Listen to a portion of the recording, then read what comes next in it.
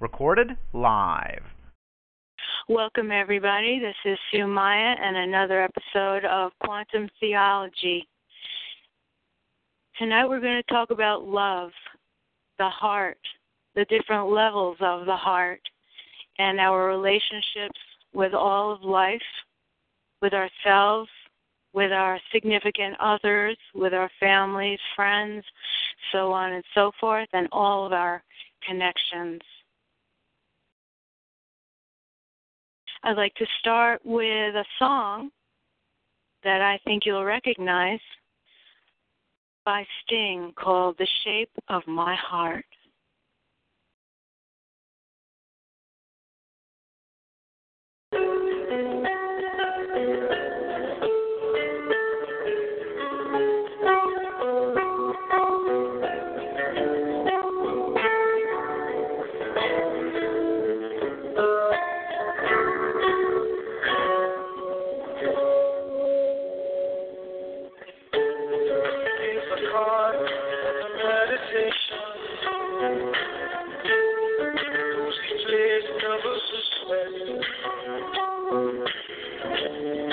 Doesn't play on the muddy winds. He doesn't play for a song. Deals the cards to find the answer. Sick geometry test. Law of a probable outcome. A number of the death.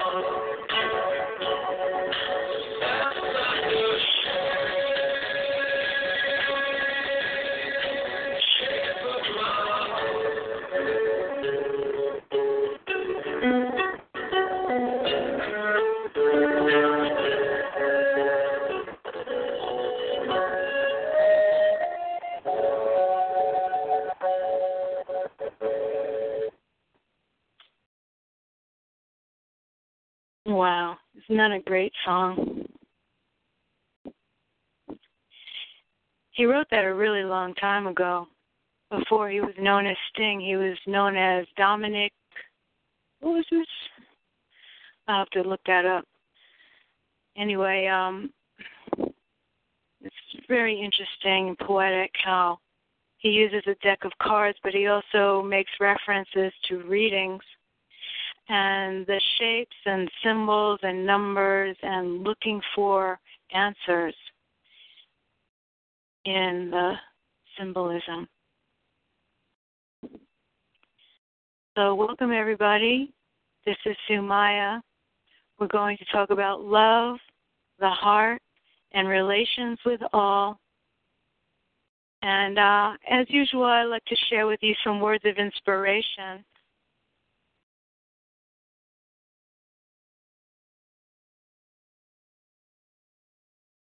And I looked for a few things today on that theme.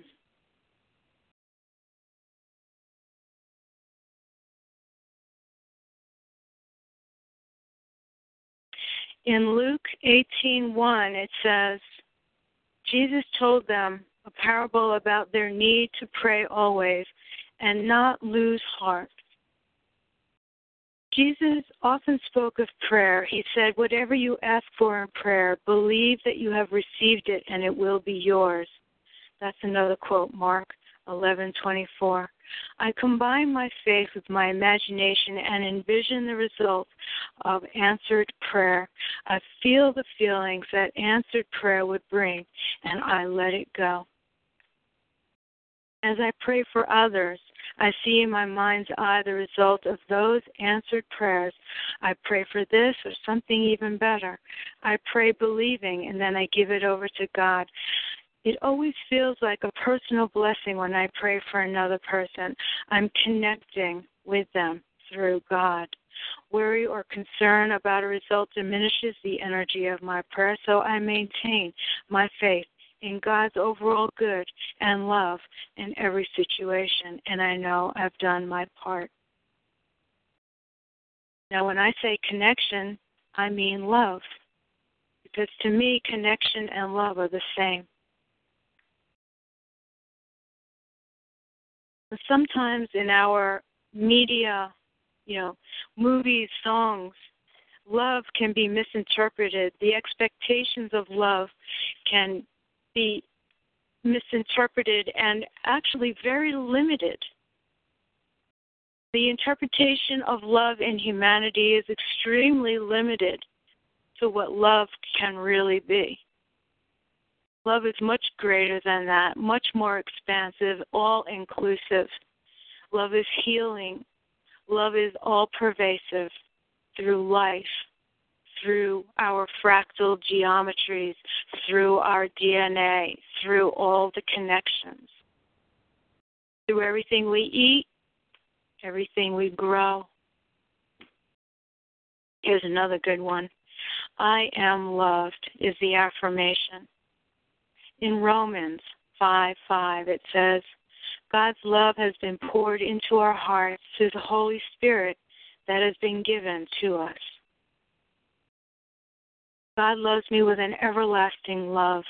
Lingering in the warm glow of such unconditional love, I am nourished and encouraged to be loving. God's love radiates from within me, pouring forth from my heart and soul. Divine love does a mighty work through me. I'm a loving person God created me to be. I am God's love in expression as I give my time and undivided attention to others. Sometimes a simple smile or a hug I give is more meaningful than even the most carefully chosen words. With all of my heart and soul, I share God's love with others. I do this as I remember to act in kind and loving ways towards all people and all creatures and all living things. Another affirmation. The love of God radiates within me and from me. And I've got one more I'm going to save for later. It has to do with the heart. So I ask you to think about your relationships today, to share about what has worked, what hasn't worked, how your disappointments may have unfolded, how they changed you, how your heart is opened even through suffering and challenges, how you have compassion, how you have courage, how you've opened up to higher levels of your heart and soul. And star 8, if you would like to make a comment. Oregon, you're on the air. Hi, Sue. Good evening. This is Amy from Oregon. Thank you for the wonderful topic of love. It's very vast, and there's so much you can say about it. I don't think this call tonight, people on the call tonight, will kind of lack for any kind of input or sharing about love. It's universal, and I want to relate to it from the context of V2K. When I'm saying V2K, I'm not being negative. I'm not inputting any negativity. I just want to say what I do to defeat the V2K. When I remember that I love myself, I will talk lovingly to myself, and so then the V2K disappears. It dissipates. I don't hear it. The V2K only has power where there's no love. If I could manifest love all the time in all spaciousness within me, I would probably not even hear the V2K. I probably wouldn't hear it. It only sticks its ugly, evil puss in PUS in when there's loneliness, when there's no love, when there's an absence of love, and that could be for a second, a minute, an hour, hours, half a day, or so. Well, those never go more than half a day. I always remember to find something to say to myself, to think to myself, which will change my mood, which will alter my consciousness. I want to say that a really good way to feel love quite a bit, particularly when getting targeted, when getting harassed. However, anyone's getting harassed. However, I'm getting harassed. I get harassed a lot with V2K and remote neural monitoring. A lot of subliminals. Actually, a lot of subliminals. Whereas actually, I'm walking around and it feels like I'm sleeping. Right before you fall asleep, you get these thoughts going on in your head. Doesn't make any sense. Well, I'm getting that quite a bit, and so that's kind of new, and I don't like that. That's kind of unnerving of any kind of monsters to do something like that. I mean, that really is the epitome of evil, and so it kind of has me expanding my capacity for loving myself, because I know if I even act as if I'm the greatest thing going on this earth. If I say things like I'm a queen or something like that, it doesn't matter whether it's true. I'm not a queen of England or anything or anywhere. But if I say things that are uplifting and positive and elevating, that's love. And that will break the spell of V2K. For those out there that are getting V2K, so it's a constant battle between love and evil, loving myself, and so that evil doesn't get to me. And so I'm actually stretching myself more than I ever have in my whole life to love myself. And so it's really great to also have people to love, have good friends, just get out and do things or activities, and that will also be loving towards myself. When I go out and do different activities and not focus on the crimes being perpetrated on me 24/7. That's the best way to defeat this psychologically, spiritually, mentally, and physically. I'm not talking about how to defeat it with electronics or any kind of technology type of things. I'm talking about just with our minds and with our spirits. The best way to defeat these evil harassments is through getting out and doing things, which is love, which is translated into love, because that's taking myself out of the ruts, of the matrix, of these technologies. Only work when you're alone. They work the best when you're all by yourself, when you're at home, and when you're feeling down in the dumps. That's when it works the best. And so the way to just get on with your life and move forward and get on with it is to just do things, just force yourself to do things that you don't want to do. Make a list in the morning or the night before. I'm going to do this today. Go play mahjong. Go play poker. Go gamble. Go to a horse race. Anything. Go paint. Go and do anything to get yourself out of what you ordinarily do, because that breaks the entrainment also. And that's love. Yeah. That's all love. What I just said. That's all love. Right. Yeah, and that's a good suggestion, is to really love yourself, surround yourself with a high vibration of comfort, and not necessarily ego boosting so much as what you were saying. That's not exactly love, to say you're the queen of it all, whatever. That's actually a false statement. So you can't bring that into your heart, because there's a falsehood attached to it. But if you say, I care about myself, and then back it up with something that you care about. I care for myself, therefore I'm going to drink a glass of water even, or magnetize the water with that love, and it will go into you. Surround yourself with that vibration, then you're raising it, you're blocking out the negativity. And, I also wanted to reiterate that a lot of us were loving people, like you said, and they felt that, we were easy targets because we're so kind and compassionate. We love animals and the elderly, so on and so forth. Every once in a while you might feel this hatred build up inside of you, and, whose hatred is it? Maybe it wasn't yours in the first place. What about that anger? Was that your anger, or was that something that was put on you that you feel, and then you're just sending it back through the orbit of energy? So, and I recognize that when there's a feeling of hatred in me, it's not mine. It wasn't mine in the first place. It's a frequency. So I just, say, hey, I recognize it.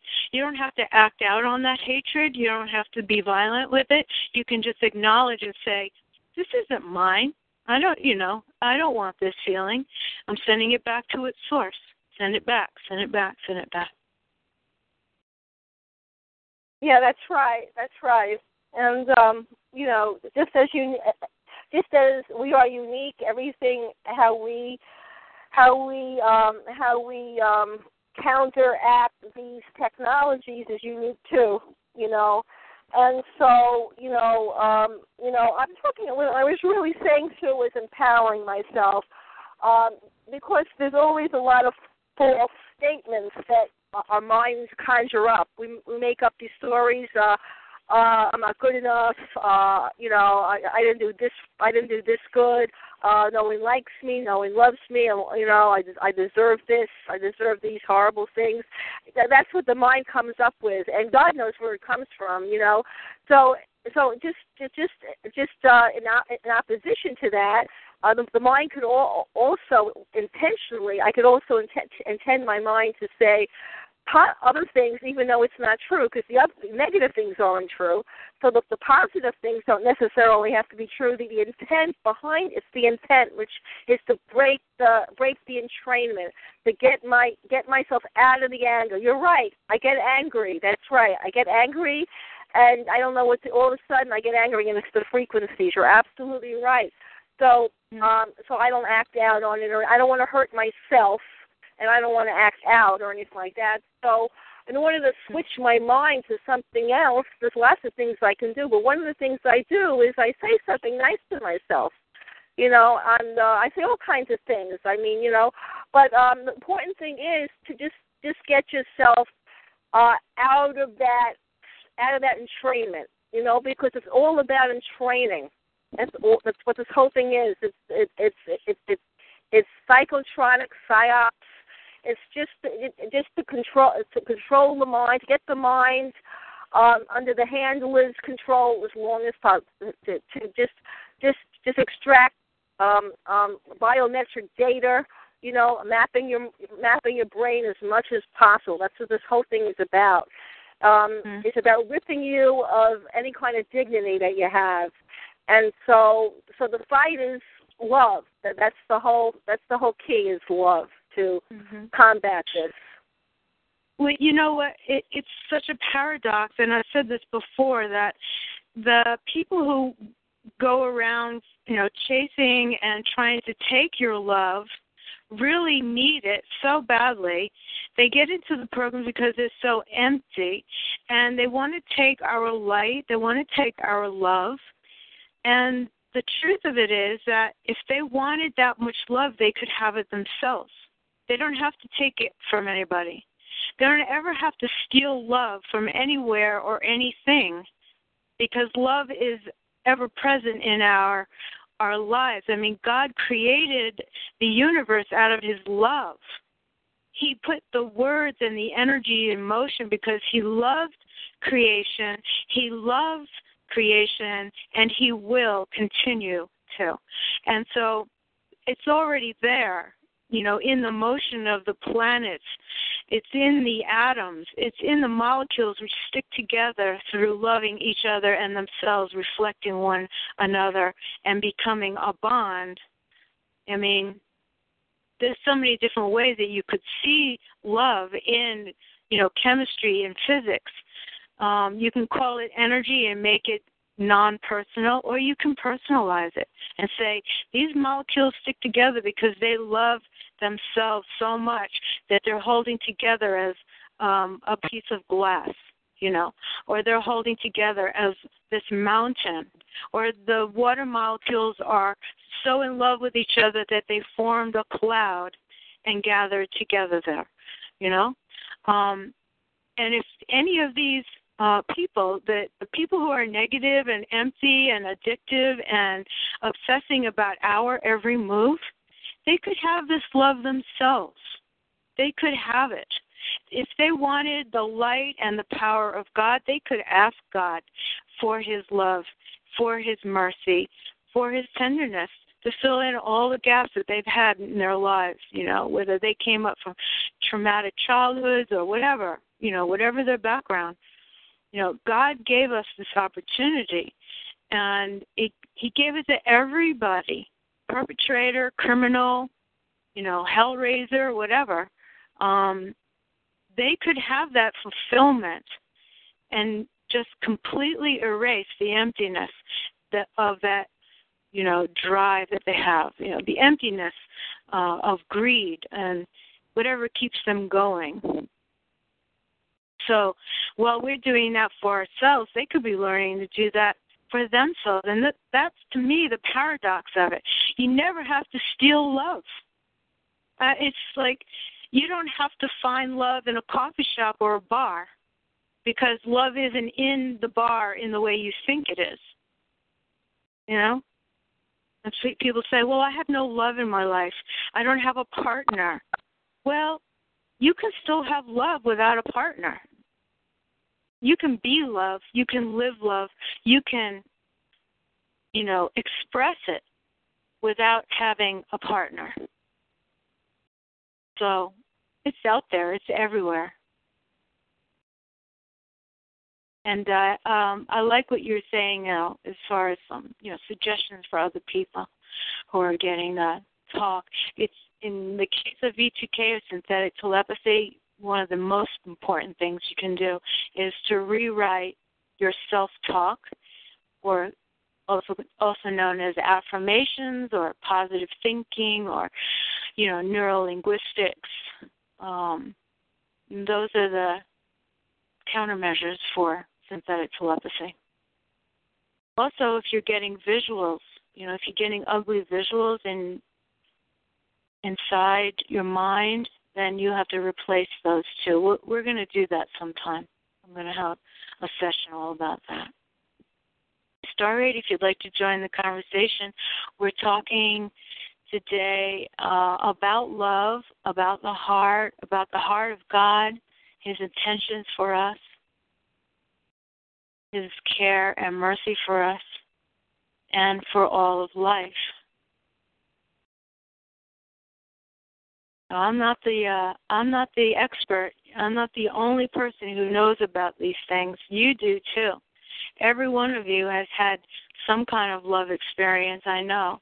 And I'm sure a lot of you have had some grief, loss of love. Maybe it was somebody that you were in relationship with. Maybe it was a child or an animal. Share your story. Maybe we can heal that part. Go ahead, Northwest Ontario, you're on the air. Hi, Sue. How are you this evening? All right. How are you? Oh, I'm doing well. I more of a question. I recently went through a loss. My mother passed away, and I know what I've experienced in communicating with her afterwards. And I'm just wondering, what do you think your relationship is with, the Creator or God or, whatever anyone believes, what you think is the being or the entity that connects us all. What do you think your relationship is with that after you're in the afterworld or the spirit world? Yeah. Mhm. Well, I think a lot of it depends on how you were as a person here. I've studied near-death experiences and where the soul goes after life. And maybe you're asking, where's your mom and can you get in contact with her? Well, if she, was a giving, caring person, you won't have a problem finding her near God somewhere. When you pass on, you'll find her on that side, in heaven, on the side of light, and the side of the good ones. There are accounts of hell as well. I mean, there are near-death experiences of both sides of the afterlife. And there's a big difference between where the good people go and where the bad people go. And now I never really wanted to believe in that, but the more accounts that I listen to and watch, the more I see that there really are different realms for the souls when they're done. So that's where I think happens. And when you get there, there will be others just like you. I mean, there'll be your relatives, your angels, pets that passed on. All the souls that you knew in this life that had passed on will be there for you, waiting for you. In fact, a lot of them will be seen when you cross the, they say the tunnel. Some people just go through a dark space to a light. And at the edge of the tunnel or the light, that's where you usually meet up with your relatives. And, all your loved ones will be there when you get there. Does that answer your question? Yeah, it does. And it reminds me of something I heard about on, I believe it was a Coast to Coast show. And there is this, he's like a psychic investigator. And he says the way things are in, the spirit world, he may have called it something different, is that when a person is not good and they go there, they're, trapped in what he described as lower levels, and they're not even allowed to communicate with us in any manner. But if you're good, you're on the higher levels and you can communicate with any level. So maybe that's because I know like heaven and hell is, I mean, there's a lot of different cultures that have their, you know, story of heaven and hell. They just call it something different, and you know, and I just think, you know, if it's two places or if it's like that, then their dimensions or whatever there, and they just can't communicate with us or see us or sense us in any manner. So I just thought that was kind of interesting, and I thought I would share it and wonder if anyone's ever heard any type of literature on that or stories or anything. Yeah. Yeah, oh, a lot. There's a lot of literature on it. There's let's see, a couple of books. Do you want some names of books? Embraced by the Light. That was a book that came out in the 90s. It's kind of a short read, but it's very, it's very well done. And let's see, I've got one on my shelf called Heaven and Beyond. Lots of different stories in that one. And, you know, online, of course, you can just do a search like on YouTube, and you can find accounts, near-death experiences, or NDE, right? That's the short term of it, NDEs, and listen to their accounts. People have gone and come back. A lot of them have.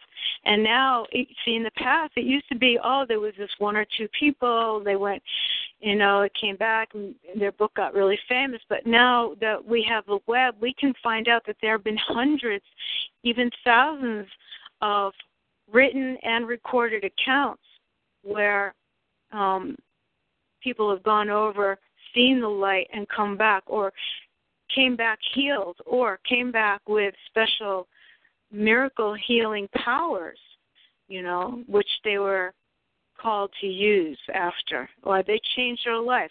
Criminals who went over, drug addicts who went over and saw, there really was a Jesus, and they changed their lives.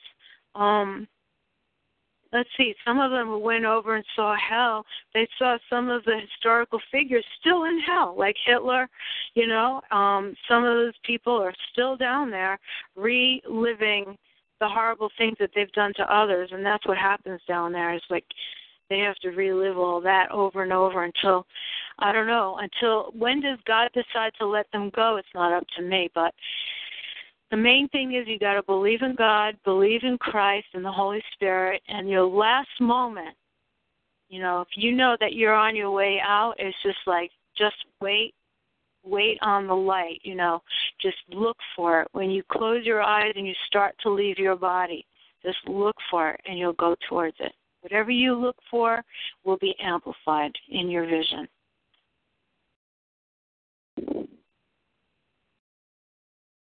And, I've got a lot of stories of my own, but I just wanted to share, third-party experiences, you can find them everywhere now, just almost everywhere. I actually have a website saved, but let me see if somebody talk while I try to find this link. Go ahead and tell me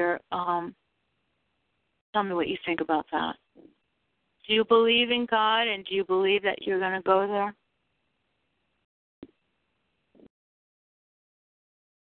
Ontario? Hi there. Sorry, I muted myself. I do believe I'm going to be with my mom, because, I believe if you're a good person, your energy is the same, and I will be with her. And so I know that, like, I don't quite know what to call God, because, like, my beliefs are mixed. It's not quite Christianity or Native spirituality, and and I have other areas that I kind of look towards, but I know you go somewhere, and I believe I'm going to a good place, and I think this life is like our corporeal life is just, this might even be the gift, because that's for eternity when we go to the spirit world. You know, that's our eternity. So this life may even be our gift, and, you know, it depends on what you do with it and how you affect others, and, you know, just remaining a good person throughout what you go through, I think, you know, is very important. But, you know, always remember you need to survive. And you can be a good person and make the decisions you have to make in order to survive. Right. So, yeah. Right. Mhm.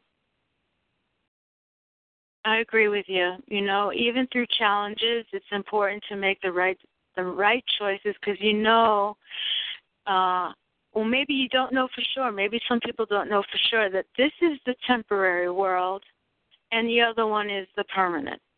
This is the short life. That is going to be the long life.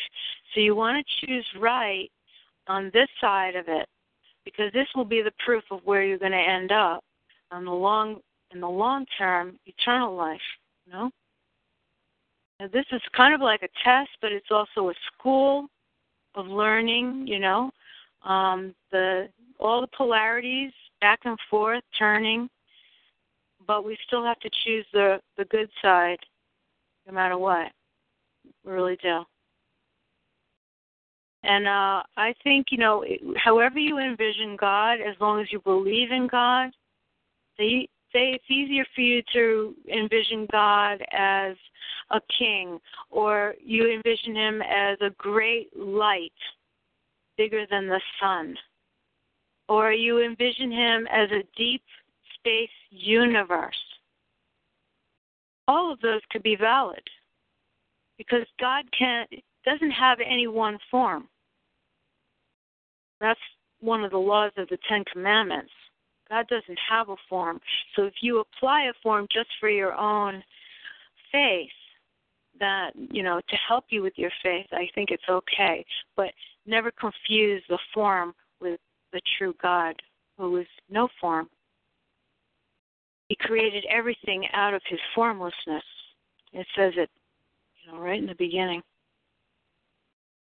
So, you know, if it helps you to think of Jesus on the cross, or if it helps you to do a certain prayer with a rosary, you know, maybe it's mantras, or maybe it's just laying down in the grass and looking up at the sky. You know, that might be your prayer. All of those are good, as long as you still believe in God and the basic intention behind it. Do you have a special way that you like to increase your faith during troubled times? Terry? Yeah, I don't know if my faith has increased or decreased during any one time. I think it's just the same, but I can absolutely say that in the time that since my mom passed away, I have been kind of been looking towards that more. So I could say now my faith is more important to me. Not that it wasn't. My mom was very spiritual, and that was like a core part of our life. But I think I've been referring to it more often recently. Yes. How long has it been since she passed away? She passed away March 6th, so it was in the springtime. Okay, so less than a year, though. Yeah. Yeah. It usually takes at least a year, you know, from my counseling experience, that the first year is the hardest, and then it kind of tapers off. The grief, I mean. Then the grieving might come in spurts, but the first year is the hardest. I mean, that's, you know, pretty standard. So give yourself time. And look at some of these near-death experience stories. I posted a link in the chat, ndeaccounts.com. And then there's a whole bunch of them. YouTubes. Pretty well done, a lot of them. Thank you for sharing that. And you're welcome. yeah, and let's see, anybody else want to share on that? Today's topic is love, the heart, your relations, all things in between, how everything is connected. You can start if you'd like to join the conversation. Share a story of love or loss, because that's part of it too. The feeling of loss is a feeling of disconnect. Well, let me say to anybody who's lost a friend, a loved one, a pet, a child, that even though it feels like they're not there, it appears that they're not there, they really are. I mean, you can't leave the universe. That's the number one thing. You cannot leave the universe. You can change form, you can change dimension, you can change frequency, but you cannot leave the universe. So those people, animals, everyone that you've loved who's passed on is still present.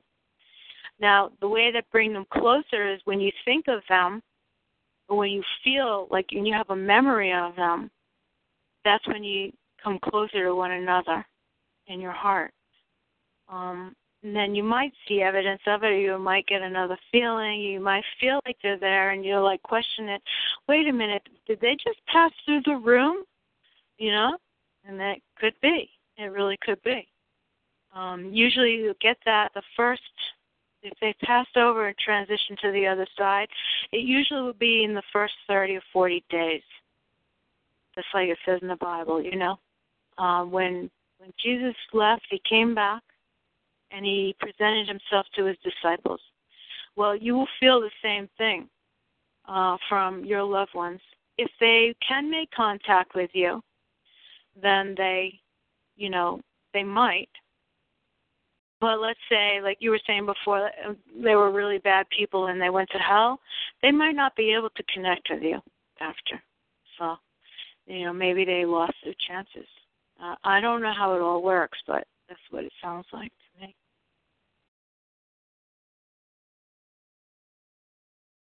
But they will never be out of the universe. There's a good chance that they might change form. They might, decide to fly around the world and experience the world from an angelic point of view. They might, just want to go to another dimension and be a saint and help others.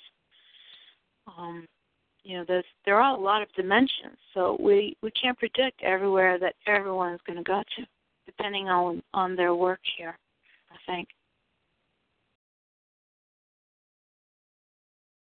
I wasn't planning on going into the subject tonight, but it's good. Certainly does have a lot to do with love. It still connects you. It will always connect you.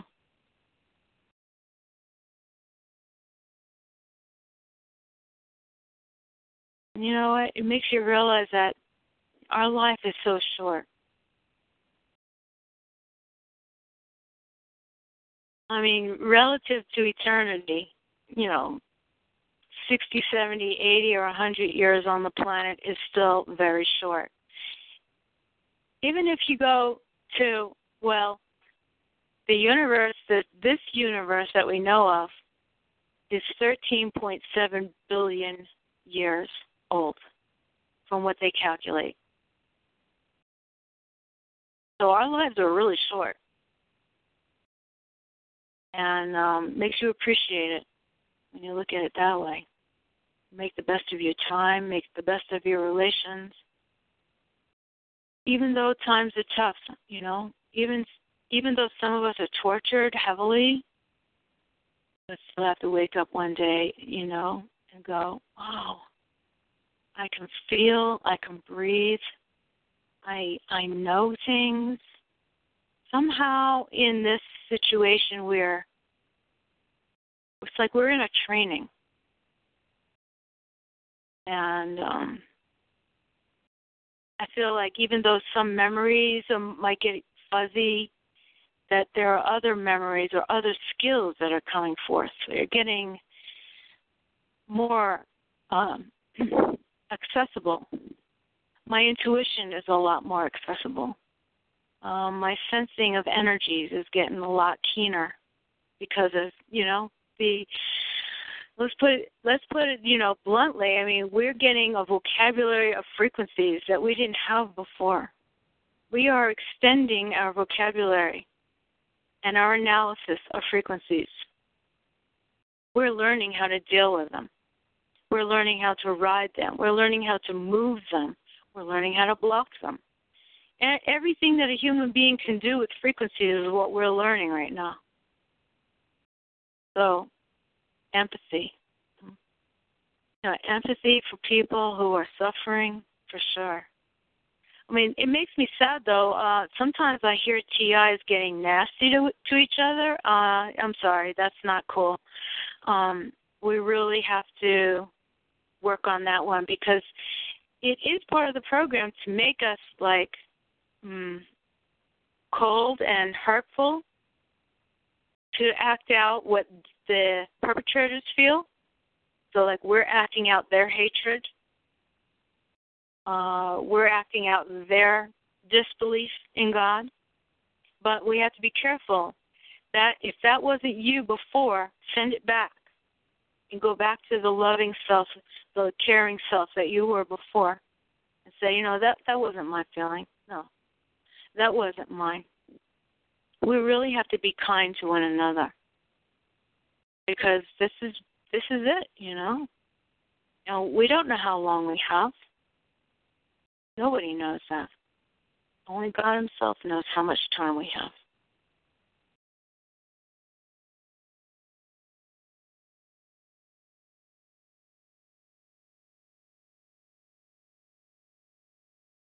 Go ahead and star 8 if you'd like to join the conversation. We're talking about love and relationships.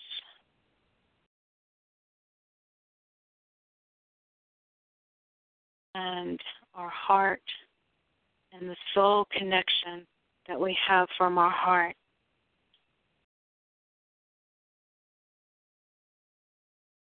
And here's another reading about it. In Psalms 73, line 26, it says, God is the strength of my heart and my portion forever. My heart is an instrument of God's love. My heart is a powerful muscle that continually circulates life-sustaining blood throughout my body. In an awe-inspiring way, it works in conjunction with other organs to support life and new growth. So I bless my heart and give thanks to God for its healthy, strong beat. I envision it as strong and steady, yet filled to overflowing with divine love. As vital as my heart is to my physical well-being, it is even more important to my spiritual life and growth. My heart is a soul center of love and peace, for through heartfelt acts of kindness, I share God's love with others. The more love I pour forth from my heart as an instrument of God's love, the healthier I feel in mind, body, and spirit. And the affirmation for that is, my heart is an instrument of God's love. So it's not just a muscle. It's really a connection to a higher level of peace, to a higher level of feeling, of knowing, of sensing. We have sensors. We have sensors in our nerves, in our minds. I was watching a film the other day about orcas. They call them killer whales, black and white, those black and white whales. And the story goes that SeaWorld in Florida and its multinational corporation was stealing these baby whales from their mothers out in the ocean. and, training them, and they're contained in these pens, and they're forced to perform. But the people who really understand whales, who have studied them, who have lived among them, they realize that they have so much more capacity in their brains. They use sonic language, very, very complex sonic languages. They can send short distance sound, long distance sound, sound that carries in the water, sound that carries in the air. And they feel so much. When they opened up, they looked at a brain, and in this video it showed that in the brain of this whale, it has a huge section, much, much bigger than any human, that has the capacity for feeling and emotion. Tremendous amount of feeling and emotion. And it's also near the frontal part of that brain, which sends and receives the sound. So I imagine, and I think they're still studying this, that the way that they express themselves through vibration is received through that feeling center. And they understand the sound and the frequencies. That's just amazing. Just amazing. And yet the human beings were treating them like, trained animals, circuses and aquariums like that. They just use the animals to make money. And when you discover how much capacity for knowledge, for feeling, for nature that they have, it is mind-blowing. It's just incredible. I say, well, maybe human beings will one day evolve into being, an orca who can swim and feel everything in the ocean. Feel all of its surroundings, its family. They live to like 100 years old in nature. But when they're taken out of their family relations, out of their natural environments, they only live 20 to 30 years. That's what they tell you at SeaWorld. Oh, they only live 20, 30 years. And that's not true. They can only live that long in captivity because they have to live in these small pools compared to thousands of miles that they're used to. They swim thousands of miles every year, up and down, up and down the oceans, exploring the coastlines, having their babies, feeding, hunting together.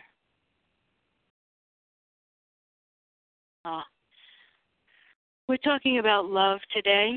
We're talking about the heart and relationships. So star 8, if you'd like to join. I don't want to be the only one to talk. I do have a lot of love, but I don't want to be the only one to talk and express it. I know you have it. And sometimes if you express your love, you feel it even more. You let out just a little bit of positive thought. You can increase it.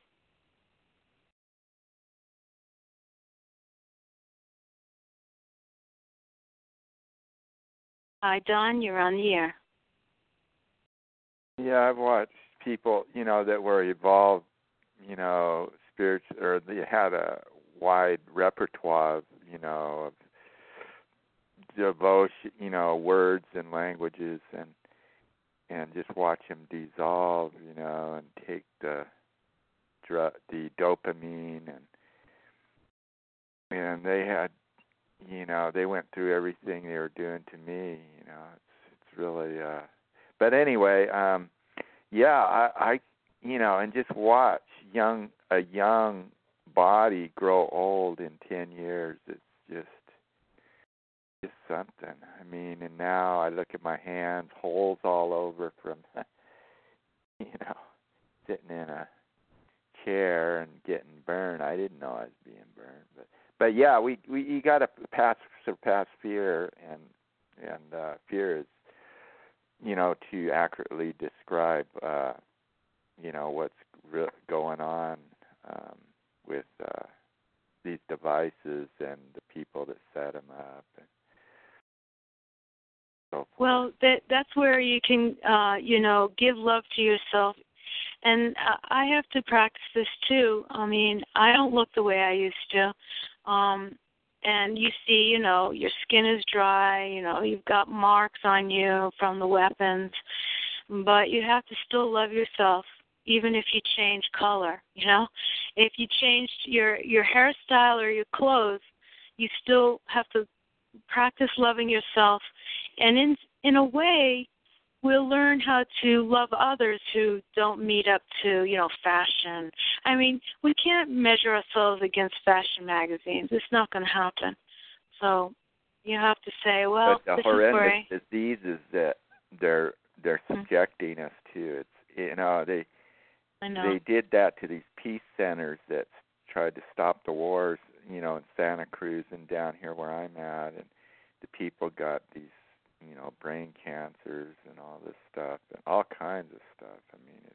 Oh, I know. We're under attack. There's no doubt about it. But we want to bring it back to, staying on the good side as much as you can, despite you got to muster up. Yeah, if you didn't have a background, that's they right. think you're just going to pick up a gun and go shoot some Exactly. people. Exactly, which is why a lot of the veterans are more prone to those kinds of actions because they're trained, they're trained in that. They're not trained in being nurturers or teachers or, they're trained to be warriors, so that's their first action, But they're doing it cowardly, and just, putting these frequencies in our pathways. And, yeah.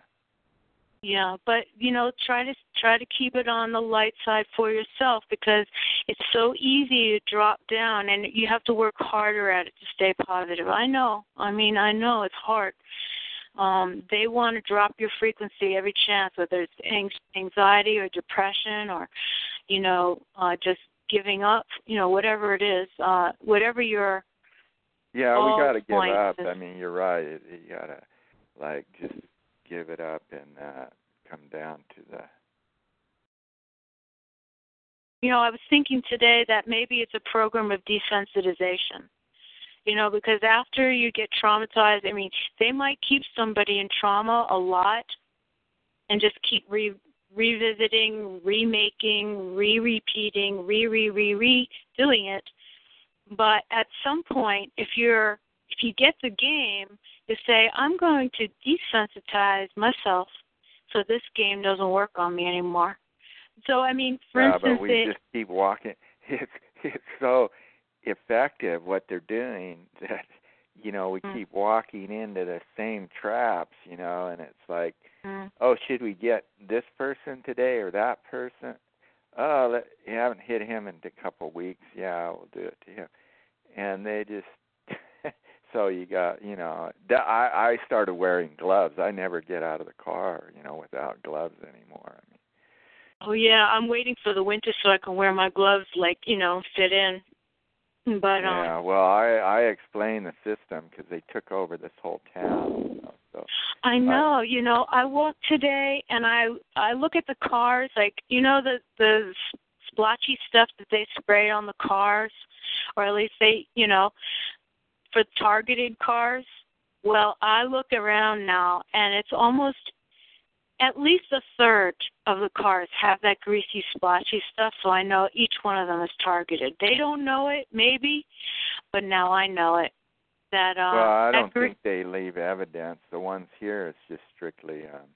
they're leaving evidence, I can tell you for sure. They do not care. You should send it to Mike Adams. He has a spectrometer. Just gather some of that, or your water company, find out where their lab is. But the trouble is this stuff doesn't have markers. What they're using doesn't have a marker, so you have to have the more expensive test. I think agricultural chemicals have a trace element. So but what I'm saying is that there are a lot more targets that don't know that their cars are being chemmed.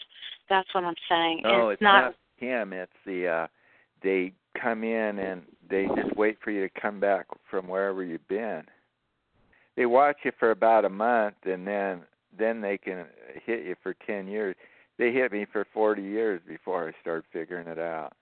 Yeah, But they probably won't know.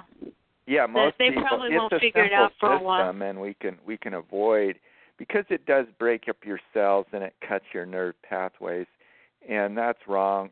To normal, if you're going to fight a war, just fight a war with some weapons. But these people are just relentless in burning people, and to have medical take part in it too is absurd. But anyway, it is an absurd. And so we have to reorient those. Some people devote a certain, categorize. I guess that women have a different kind of brain, but that doesn't box things off so much. Well, it's spreading. That's the point. Dr. John Hall said it on Saturday, that the targeting is spreading throughout our population. There's a large number of us, but there's even a larger number that don't know, and they haven't, they haven't been notified somehow. But I can tell you for sure, Don, that the evidence that they're leaving on these cards is not subtle. And it apparently I recognize it from when they do it to mine. How do you think they're getting it on there? With the airplane? Yeah, they're spraying it. It's aerial. Yeah, a lot of aerial spraying. And I can see the greasy stuff. And now I know,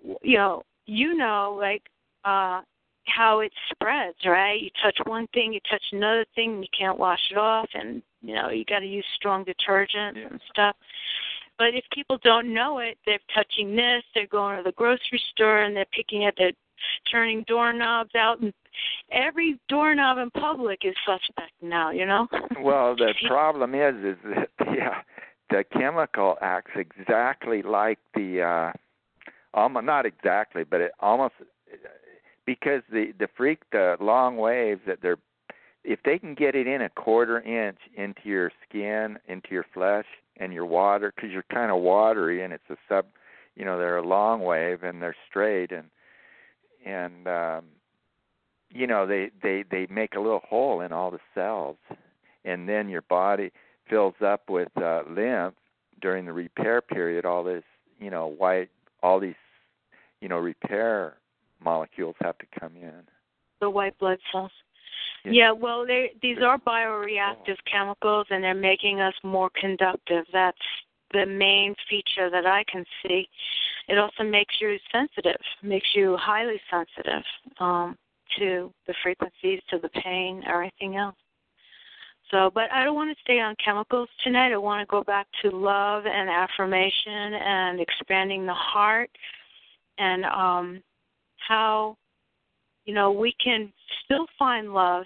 Even in a twisted world, we can find love, Yeah, Maybe I think these power foods, the freeze-dried greens and things, and more greens and fruit juices, put that kind of energy directly into our body. And then bitter roots. If we take a lot of bitter root, it'll heal faster stuff, and combined with power foods, the super, like the greens, like the whole freeze-dried greens. I think Walmart has like 8-ounce freeze-dried for $14, all organic. It looks pretty good.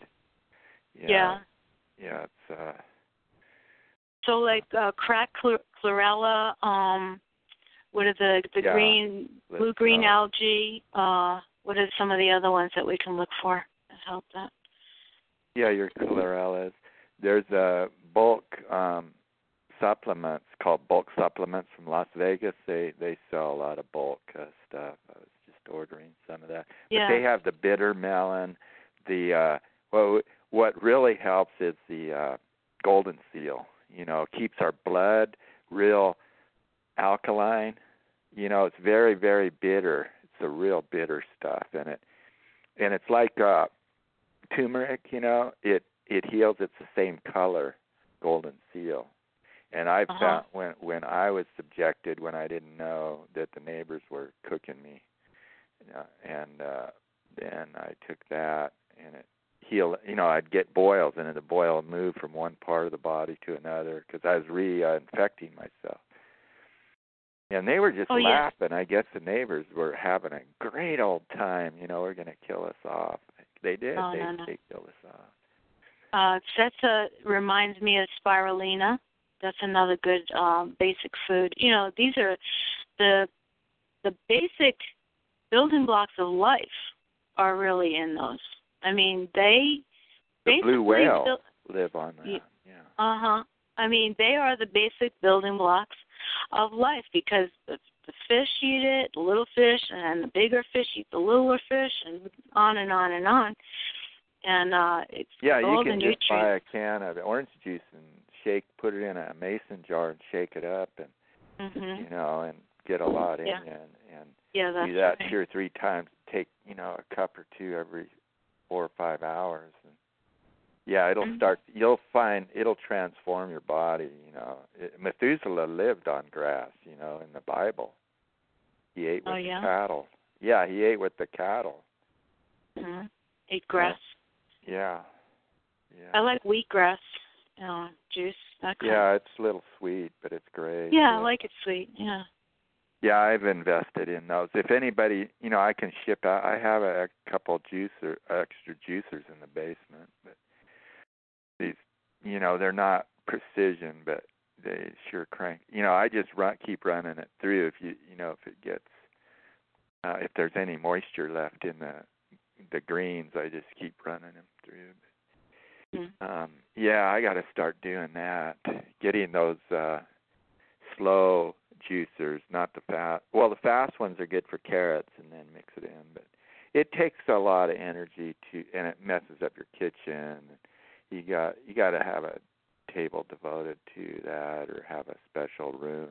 Where you can grow wheatgrass. Or it doesn't take too much to just like what do you call it? A room.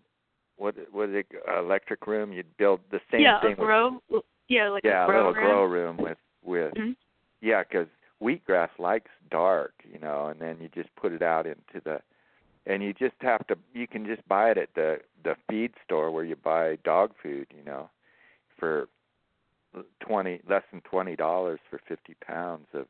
Well, like the seeds.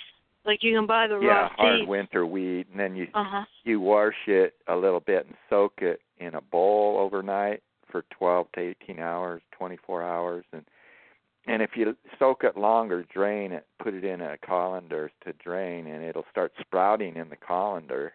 And then when you see those little tails on the end of the wheat, those are the roots, and you just spread them out so they don't touch on some. You can just spread them out in newspaper, on paper towels. A couple paper towels, and put them in a flat pan, like cookie sheets or something, and then run those through the, or run them through the grinder, make Bible bread. Bible bread is good, It has a lot of grains. Yeah, that Ezekiel bread is great. Have you ever? That's good, but sounds good. I like Ezekiel. Yeah, Ezekiel sprouted organic bread, but they do add a little flour. They do add a binder. It is one of the best breads on the market, and you can get it at health food store. Trouble is, the health food stores are being bought up by the perps, So they burn. Well, at my store, they burn you. They get more money killing you than they do selling food.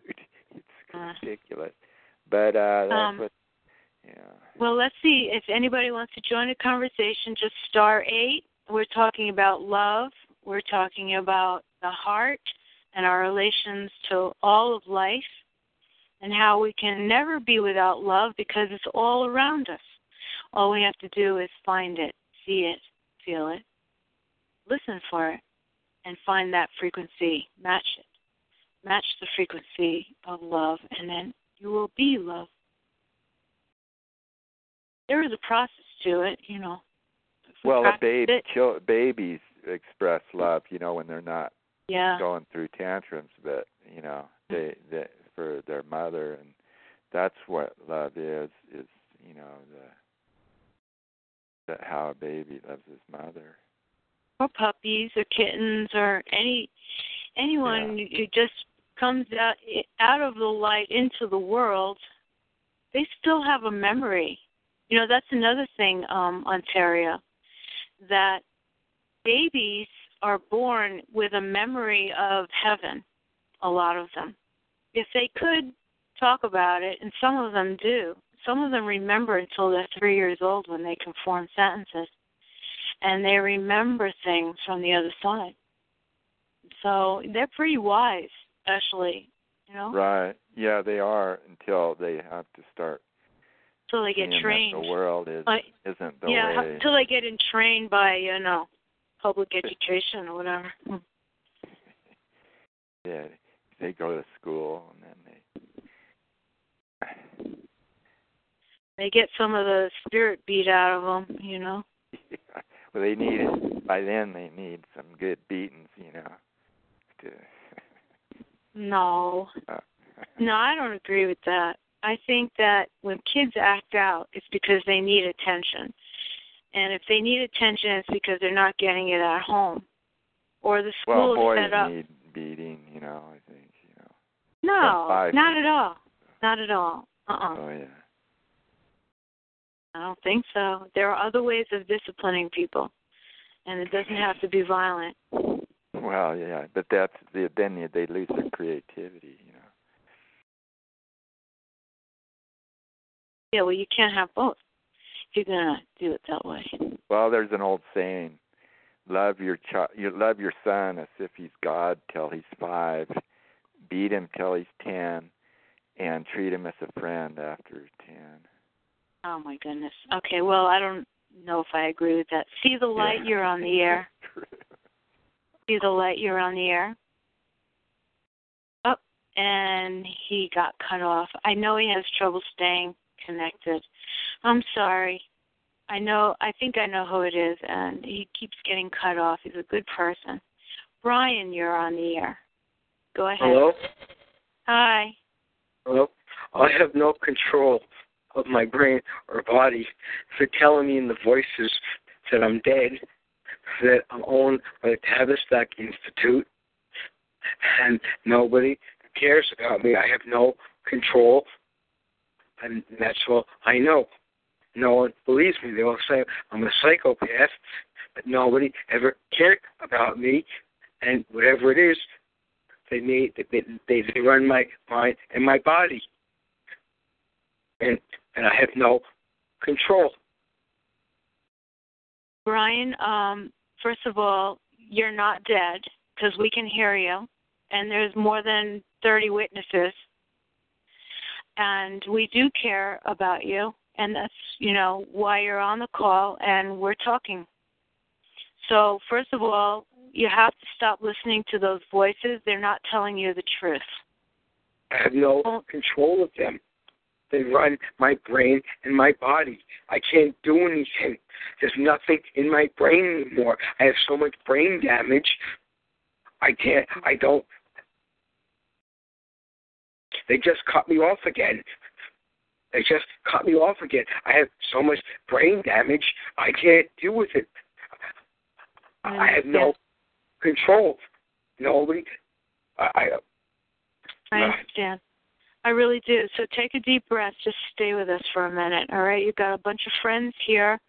There's mostly good people on this call, and we do care about you. So try to breathe deeply right now and just kind of calm down and slow your breathing. Just slow it down. Just tell yourself you're going to be okay just for right now.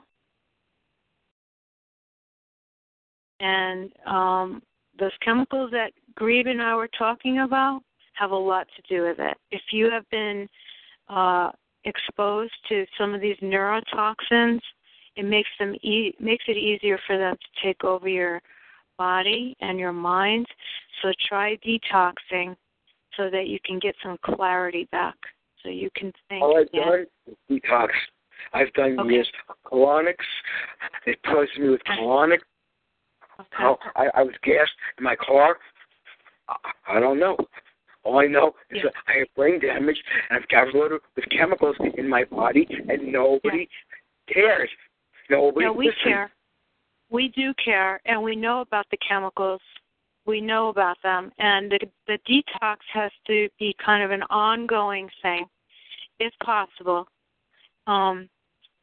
Try to, go back to some of the green foods and distilled water, and don't touch anything that looks like a chemical. And if you know you're getting gassed, get out to a fresh air environment. Try to open a window. But it's an ongoing thing. We really feel for you. We really do. I've been doing all that for years. I was in the mental health for 36 years. Loaded with tons of medicines. My brain, I had shock therapy, everything. So you pentothal shots, everything. My brain is run by somebody else. My body is taken over. I have no control. I don't know why they're letting me talk, but I have no control. You have enough control to say what's going on, and I hear you. We all hear you. So you do have some control. You do. Tell yourself you have some control. Just start with that. Nobody has 100%. Nobody has 100% takeover, and nobody has 100% self-control. It's all a mix now. A mix. They ripped everything out of me. They can start and stop me. And people lie to me every day. Why they put me on the phone call, I don't know. Mm-hmm. They let you make this call and talk to me, huh? So you do have some control, right? No, they did it. They did it. My eyes were burned out at the library. I mean, I'm not. I don't have a memory anymore. They just feed me the memories. So how did you dial the phone? Did you dial it? I don't know. They did it to me. They dialed it for me somehow. Oh, well, that's kind of surprising that they wanted you to be on a TI call where you could express yourself so openly. I think you have some control. I'm going to say this is evidence that you still have some control. This is proof. So hang on, and we'll work with you. Look, British Columbia, I was just about to unmute you, and they cut him off. See, some people aren't allowed to stay on the call, and some people are. I don't know how that works, but BC has been trying to get on the call all night so far. All right, well, see, you're lucky enough to be with us, and we do care, and we do hear you. And a lot of us have. I'm a suffering. lot of us, huh? When you talk, I'm suffering. I know you're suffering. I know, we all are. But all the different degrees. You should have seen me on Saturday. Oh, I got tortured so bad this weekend. I don't know why this weekend. I think it had something to do with, that I'm running a call lately. And they don't want me to help people empower themselves. And they don't want me to help people feel better. And so they tortured me really hard for basically most of last week up until yesterday, and probably tonight will be bad because of this. But you know what? It doesn't matter because I'm going to do what I have to do. So if I only got one good day out of the week, at least I had one,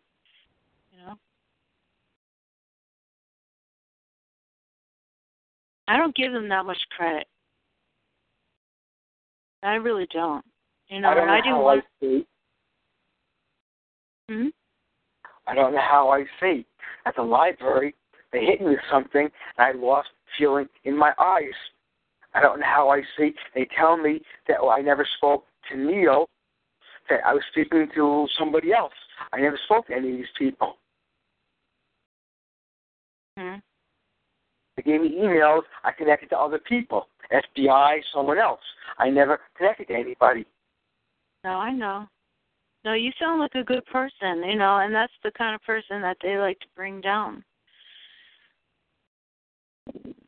see the light, or BC, I'll unmute you as soon as you come back, and if they let you stay on the call, I'll open you up. So I'm not cutting you off. I'm just letting you know that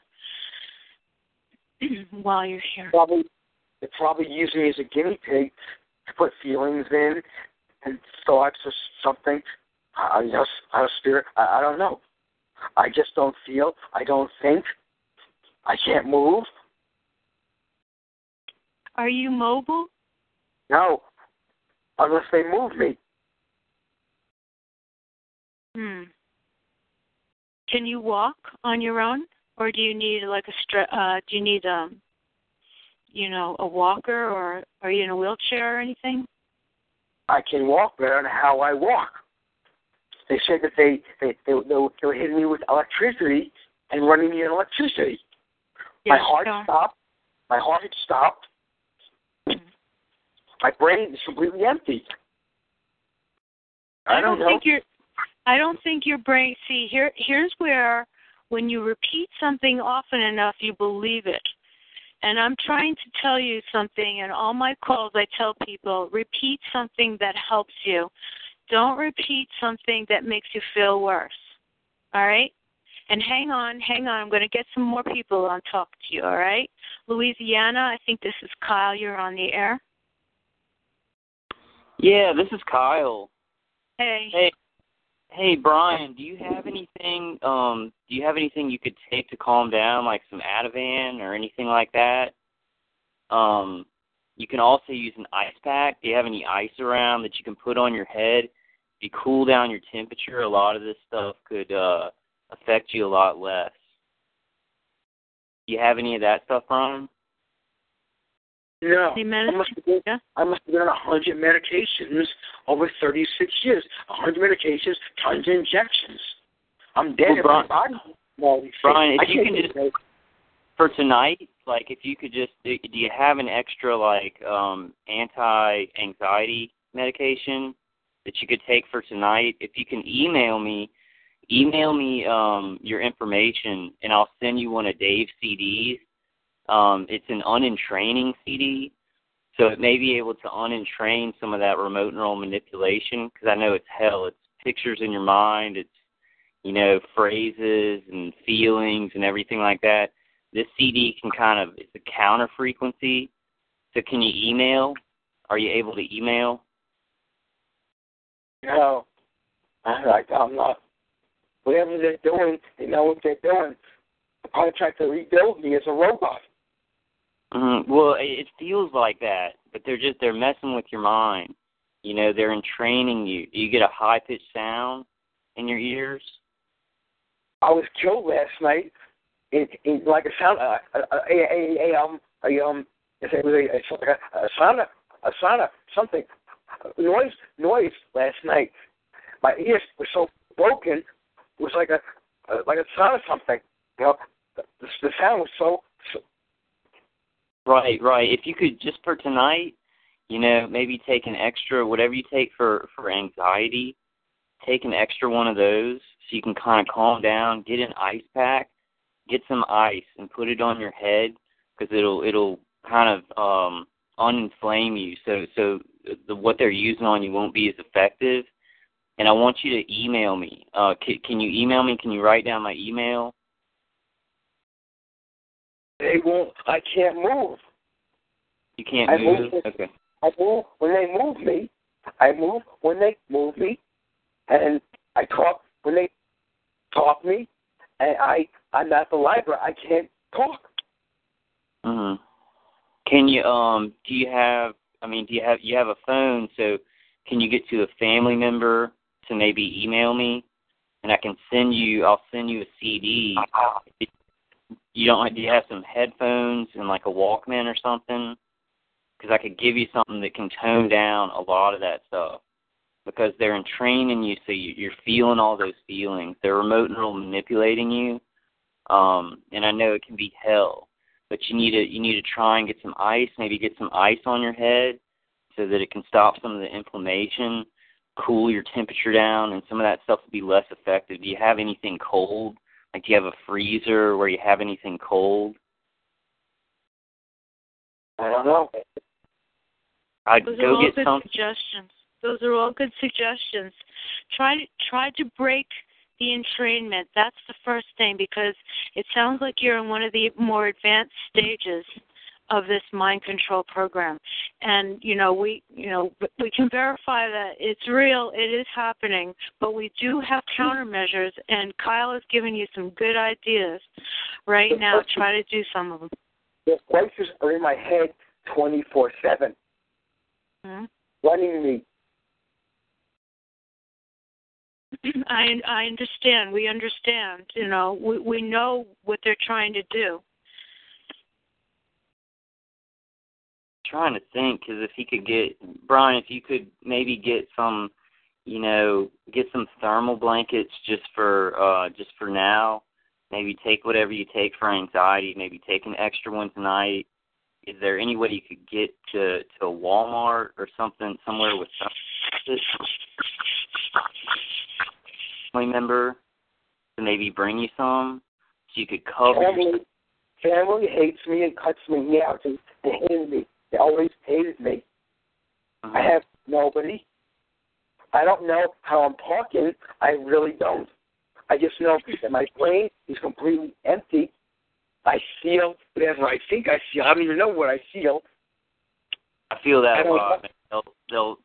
That's just remote. It feels that way. It feels like your brain's empty, but they haven't actually emptied it. It's like remote neural manipulation. So it's like they're sending you some kind of signal that makes you feel like your mind's just going blank. Like I feel that a lot, but it's not real. It just feels like that. They're basically pushing what you have down, but it's still there. It's still there, Brian. You gotta really, yeah. I agree with you, because your brain, is still there. Your ideas, your self is still there. It's just that they put a lot of interference in between, so it's hard to access. So what Kyle is saying is so true, and if you can get that CD, I think that's going to help. Is there any way you could email me, Brian? Is there any way you could get somebody to help you email me? Because I could send you a CD out, wherever you get mail. It can really help. It unentrains you. So all those feelings that you're having, it kind of unravels all that entrainment, all that remote neural manipulation. You'll be able to think a lot clearer. Like until that happens, you may need to get, if you just have some aluminum foil in your house, get some aluminum foil and cover your ears with it. Like kind of cover your ears, because they're probably doing a lot of microwave hearing. And that's how they entrain us. So you might want to get something, if you can get something to cover your ears with. Do you think you have some like aluminum foil in your kitchen for the time being? Yes. Like maybe get some of that tonight. Like take maybe like whatever you take for anxiety, take a little bit extra, and then get an ice pack. Put that ice pack on your head. And get a little bit of aluminum foil and just put it around your ears, so it blocks anything coming into your ears. And then you can look for a longer solution. But just because I know right now it seems like it's just like you can't do anything. But if you can just kind of take little steps, you can get more help. You can start picking yourself up. Yeah, the other side of that is he sounds like he's just exhausted from 36 years of targeting and them pushing him around, and I have so much sympathy for him, because after so many years of trying to fight back, it's just got to be really hard. Yeah, it's only been 7 years of really hard torture for me, Brian. And, I can't take it sometimes. Like, Sue's talking about a lot of good stuff tonight, and I'm in a really bad mood. They've got me in an angry mood. So you just got to push through it. It is really about taking control. Like, you got to know that you still have control. But you got to use some defenses, because if you just sit there and, like, without defenses, you can be as powerful as possible. They'll just work you over. So you got to get some stuff to maybe cover your ears, like maybe even just some, like, if you have something to shove in your ear, some cotton balls or something like that, and some ice to put on your head, and maybe take a little bit of extra, whatever you take for anxiety, to just calm down, and a lot of breathing. Like, breathing is very important because it messes. Very important. Yeah. Very slow breathing, slow, rhythmic breathing, and music. Put on some music. Yeah. And try to listen to something else other than their stupid voices, because they're just, trying to bring you down all the time. Listen to something that you like. That's what Brian too always says. That's what John Hall, Duncan, everybody agrees. You've got to break up the frequencies with something else. Yeah, John Hall says that binaural beats really work well. I hope I can get Brian Dave's CD, because I'm gonna start burning them and sending them out. So if you can email me, Brian, I can get you that CD out. It'll really help you. So if you can just find some things to kind of tide you over, get in touch with me. I'll give you some more methods that you can get some more control back. You think you can do those little things tonight? You think you can move enough to get like an ice pack, or something, some frozen foods in your fridge or something like that? Kind of put them around your head and maybe your neck and stuff like that. Hey, Brian? Yeah. I know it seems impossible. Like tonight, I feel so horrible. Like they're telling me it doesn't matter. My V2K, they're like, it doesn't matter anymore. We're gonna kill this guy. But I've stopped a lot of the, the mental stuff is really hard, because sometimes they'll do the V2K and they'll make you feel stuff when you're hearing the V2K. They bring back the brain if it's dead matter. Mhm. Well, bring back the. What'll happen, Brian, is if you unentrain your mind, and I was talking to Dave today, if you unentrain your mind, like it feels like a lot of stuff's going on with your brain. But if you unentrain your mind and you start thinking clearly again, the brain can't heal. Those neural pathways can heal. So I know how it feels. I felt like that where it's like I couldn't even think. And it was just like I didn't even feel like myself. I felt like I wasn't in control. But if you can just do small things, just do some small things tonight to get you through tonight, and email me, I can help you out. I can send you a CD, and it can get there in a couple of days. Start listening to it. Start listening, like Sue said, some music or some binaural beats it'll cut into that entrainment.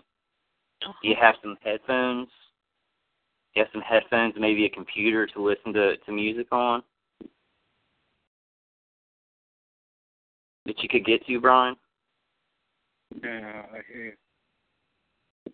Dude, I know it's hard, man. I know it's too much all the time, and society's not really doing anything about it. But we gotta tough it out. We gotta help each other and kind of do small things to make it through tonight. They say they're gonna try to reteach me to think.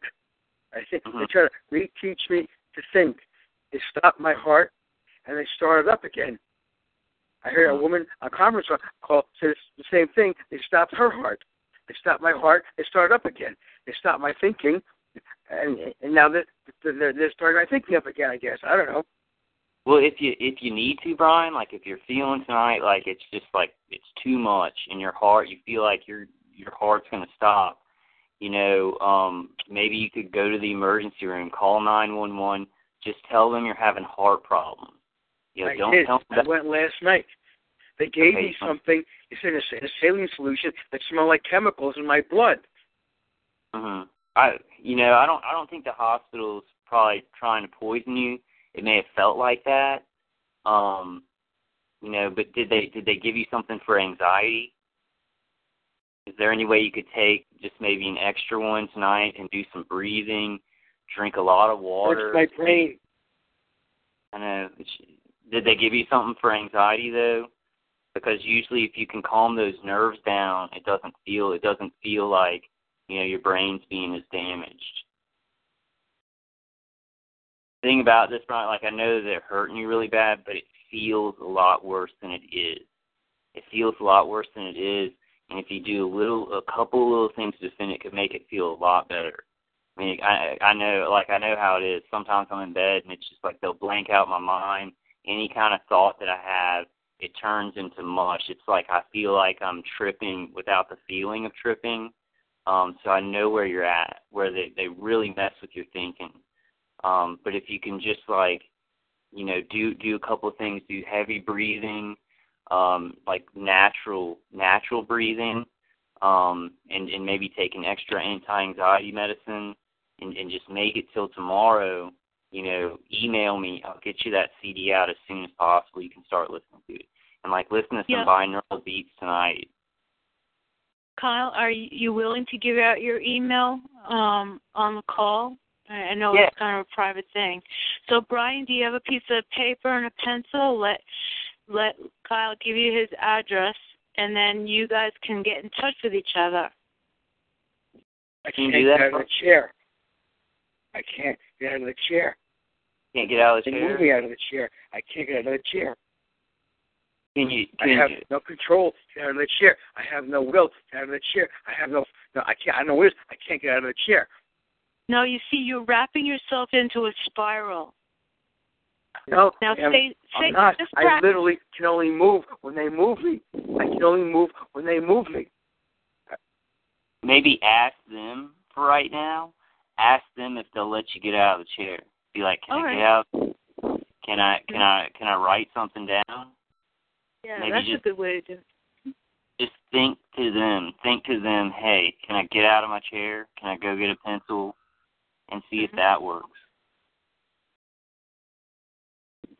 And breathe. Breathe through your nose and out your mouth. And just keep it.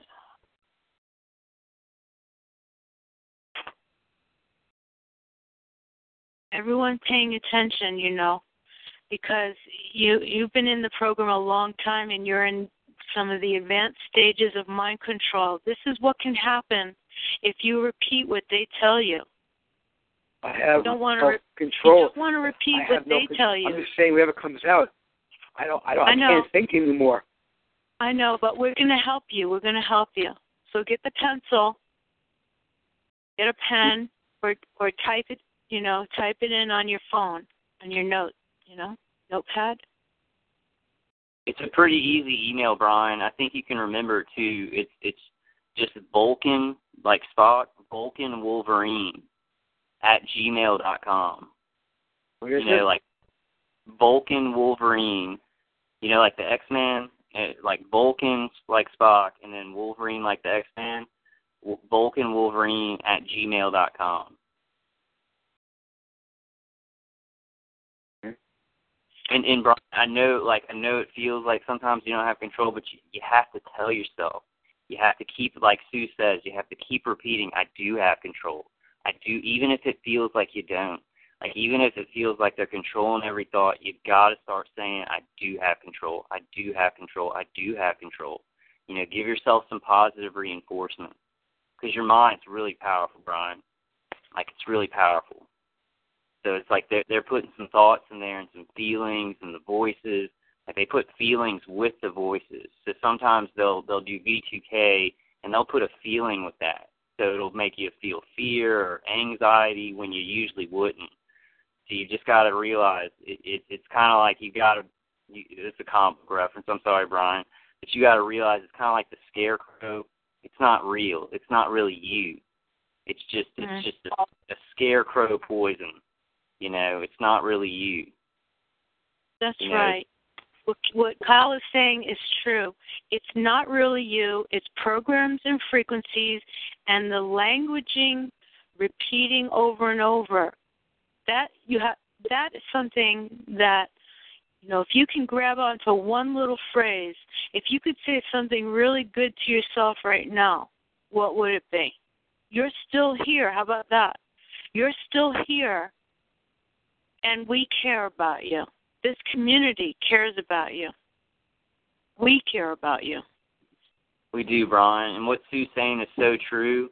And maybe you getting on that call wasn't them. Maybe they were making you think that it was them, but it was really you. So maybe you have a lot more power than you think.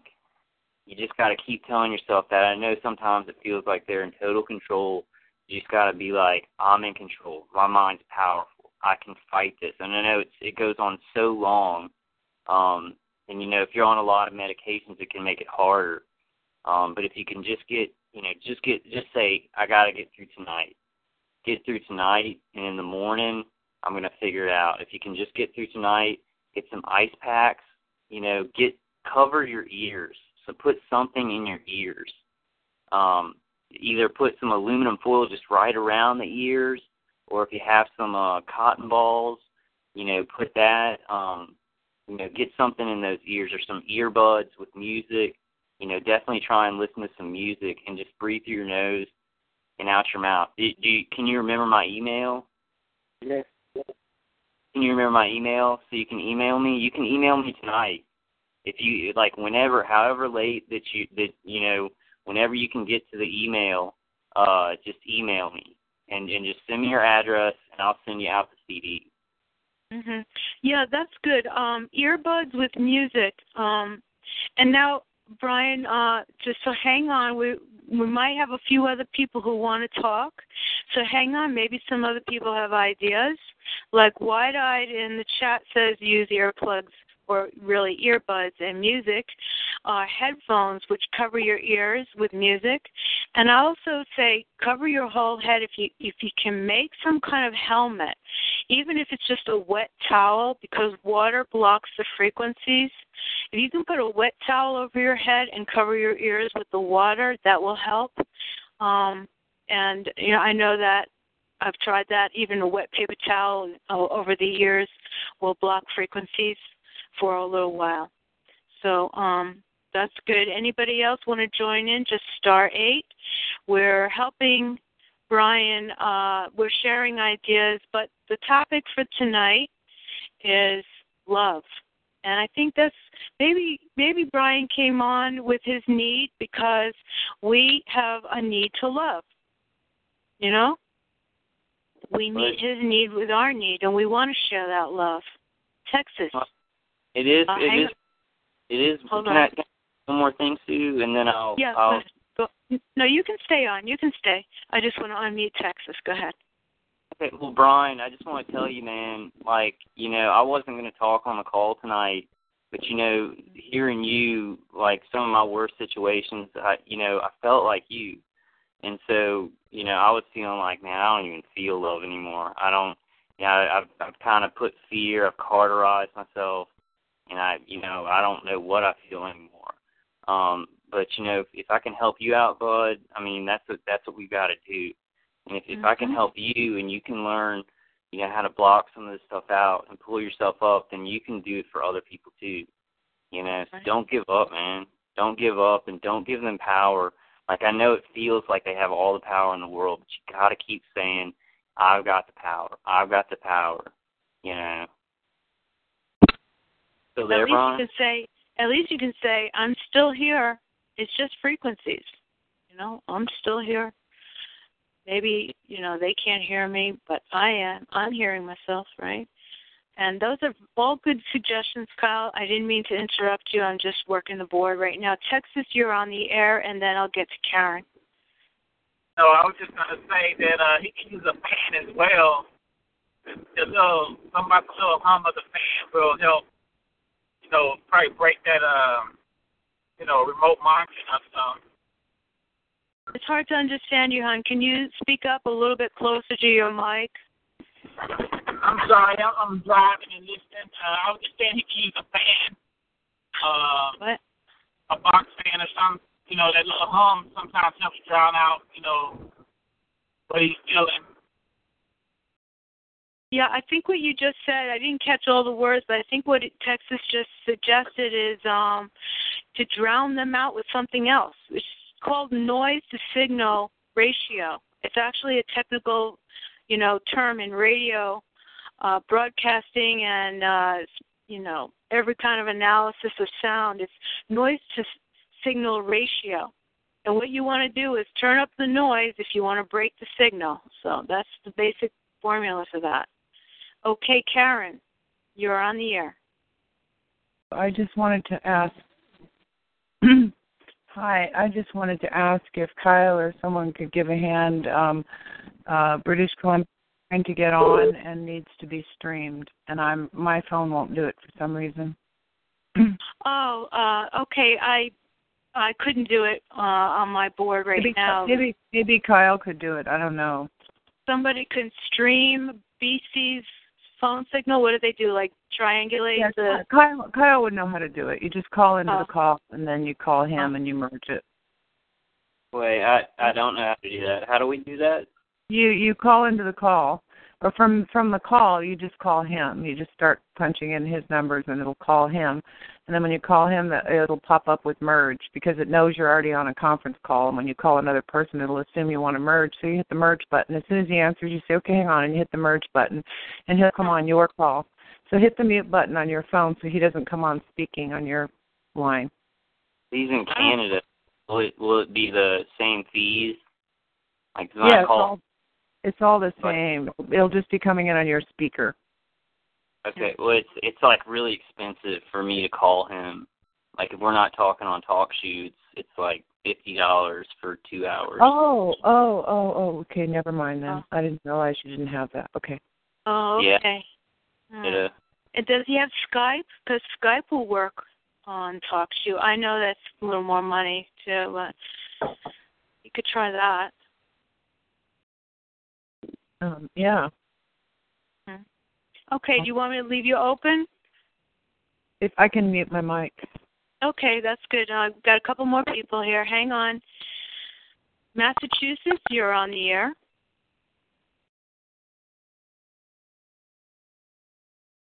Massachusetts. Unmute yourself.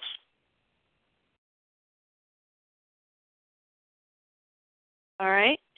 So, well, you're unmuted whenever you get around to talking. We're trying to share love tonight. Sometimes it's with each other, you know. Sometimes that's when we feel it the most. You know, it occurred to me about 20 years ago when I was running shows on the radio that some homeless people are some of the most enlightened because what they do is they bring the love out of some of us. You know, they call out for compassion. It pulls the compassion out of us so that we can feel it and act on it. Even, you know, sometimes the children, you ever see these stories about small children who have diseases and then they die young and it just breaks your heart, you know? Well, those are really advanced souls because they know somehow that they're going to have a short life, but what they're going to do is tremendous, heart-breaking, you know, soul awakening stuff. And because if they get on TV and it becomes a news story, they have affected so many lives with their little life, for their short little painful life. They have increased our love so many dimensions wide. And I think those are some of the most enlightened beings. So, Brian, thank you for helping us to open our hearts tonight. And anybody else want to just star 8 and you can join the conversation.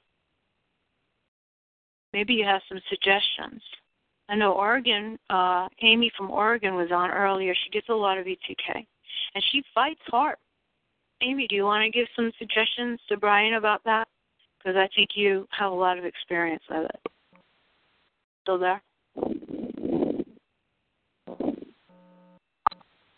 Amy?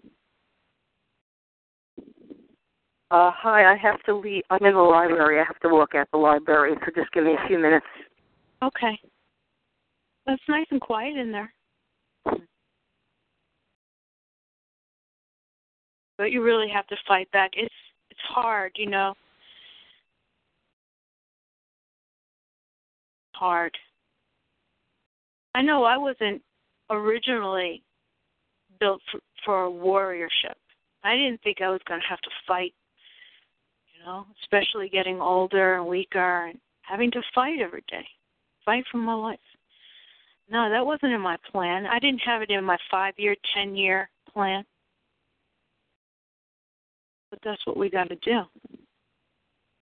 Fight for our minds, fight for our hearts, fight for our souls. Okay, I'm out of the library now. Hi, Brian? Brian, are you there? Yeah, he's still there. Yeah. Hi, Brian. Hi. Sorry you're going through these hardships. It's not too late to take back your power.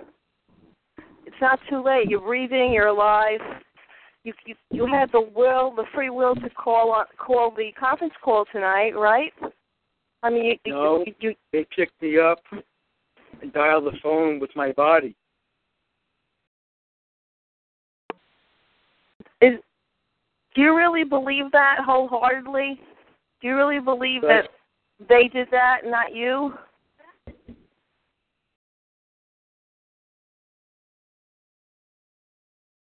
Is that absolutely true that they did that?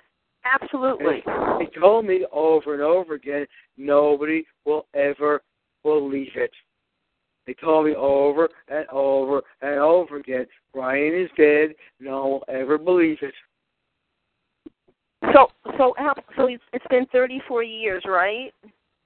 It's been 34 years for you that you've been targeted? Yes, at least. Yeah. So it's a really, really long time. And so, but you know what? You still have power. I really believe you have power. I really believe that you've been influenced and to believe some of what you believe, and I know what's happened to you and to other people, other TIs is possible. So I've been fighting with all my life not to let that happen to me. So I just don't. I don't talk to it. I call it it. It's not human to me. It's monster. It's a monster. And I don't pay attention because it's something that's unwelcome. It killed me. No, it hasn't killed you. It just wants you to believe it doesn't kill you. 3 times. They told me I was dead for a minute at least.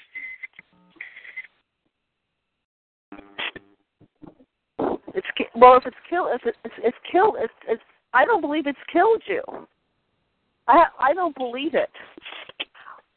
I don't believe it, and I believe that you can pull yourself back up if you just change a lot of things that you do, change your routines. If you get some, that's survival. That's your survival instinct. It's your survival instinct. I don't know. Okay, whatever. All right. Okay, I'm sorry. All right, whatever. All right. Yeah, but you got more than that, Brian. You got more than that. You got to just keep down. Sometimes it feels like, because you're saying, you think you've been brain damaged. It feels like that.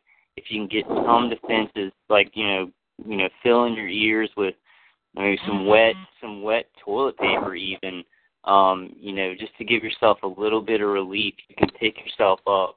It's a real thin line between feeling like you're dying and having some defenses and being able to, kind of recuperate. Like, you can do it, man. You can do it. Deep breaths, like, get through tonight. At the emergency room, they gave you something for anxiety, right? You maybe now take a couple of deep breaths if you can get to that. If you can let it melt on your tongue instead of taking one, so it can reach your system faster. And then you can do a couple of these things like get ice. Get some ice and put it on your head so the inflammation's down. You'll gain more control, and put either earbuds in those ears or cotton balls or even wet toilet paper, or put aluminum just cover the ears with maybe some aluminum in the kitchen, because they're sending signals, You know, they're either sending them through vibrations through your bones up to your ear or through to your ears. And I'm willing to bet some of them are coming straight to your ears. Do you think you could get up to do that? You know, maybe get some earbuds or something and get those, bud?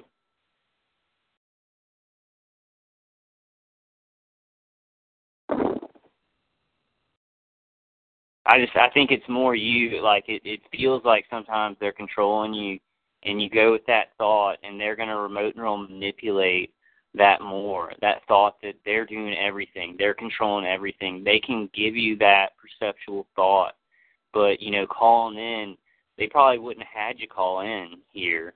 You know, so it probably was you. It probably feels like it was them. You know.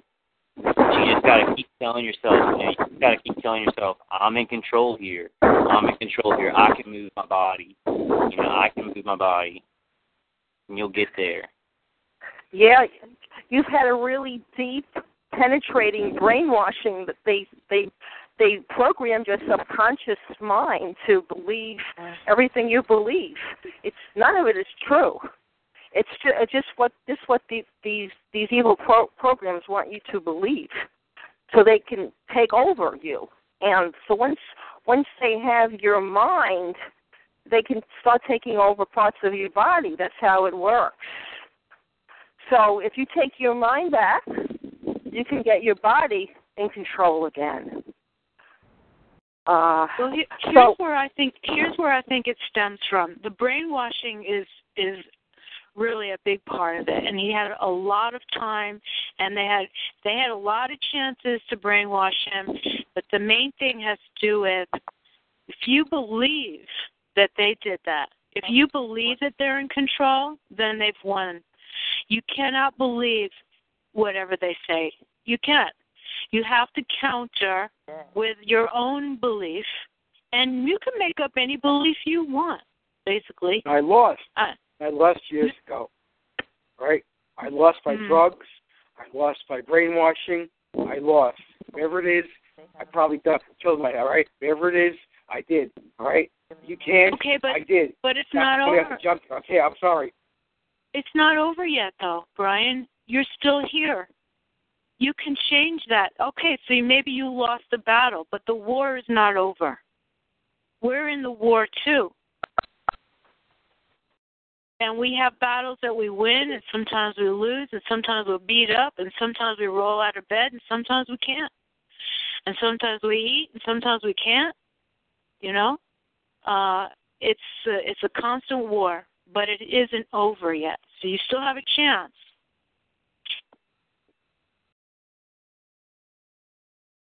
We're all going to go through ups and downs. No doubt about that. And you haven't lost in our minds. You haven't lost in our minds because you're still here and you're still fighting. So you're not done yet. You know, you're not done. It feels like that. It feels like that, Brian. It just feels like that. You got to do some small things, and we can start doing some big things. If you can get in touch with me, I can send you some stuff that this CD can unentrain your brain to where when you hear the V2K, you may not be as susceptible to it. You'll start kind of snapping back to yourself and being like, oh, you know, screw them.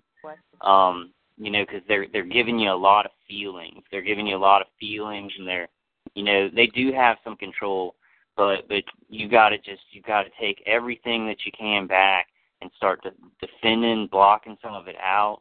And you haven't lost. Like it feels that way. They may have even put that subliminal thought in your head. Like, hey, I've lost. I lost a couple of years ago, you know. Of course, they put every thought in his head that he's lost. Otherwise, he would never have those thoughts. Because I can tell he has a lot of spirit and a lot of strength in him. Brian, I believe in you. I believe in you so much. I believe you have strength and you have courage. I believe you have a lot of courage, because otherwise you wouldn't be on the sofa listening to three people right now talking to you. Three people talking to you right now. You'd say, this is gobbledygook. This is not going to help me. I just believe I'm a goner. I'm dead. you don't really, there's a part of you that does not believe that. Right. And by the way, it's more like 40 people listening to you, and we do believe you. We do. Do you believe me? Yeah. Yeah, Brian, we believe you, man. We're all going through similar stuff, man. We definitely believe you. Definitely. We know about this program. Yeah, so hang on. Anybody else who wants to start, join the conversation. We're talking about love, compassion, caring, stretching our hearts to include others, including other people, other forms of life, other creatures, the world. So we'll have a conversation here. And also prayer, you know. Don't forget that you do have God and the angels and the Holy Spirit anytime you want. Anytime you start praying, open a Bible, read something that helps you believe. Do you have any faith? Do you have some faith left, Brian?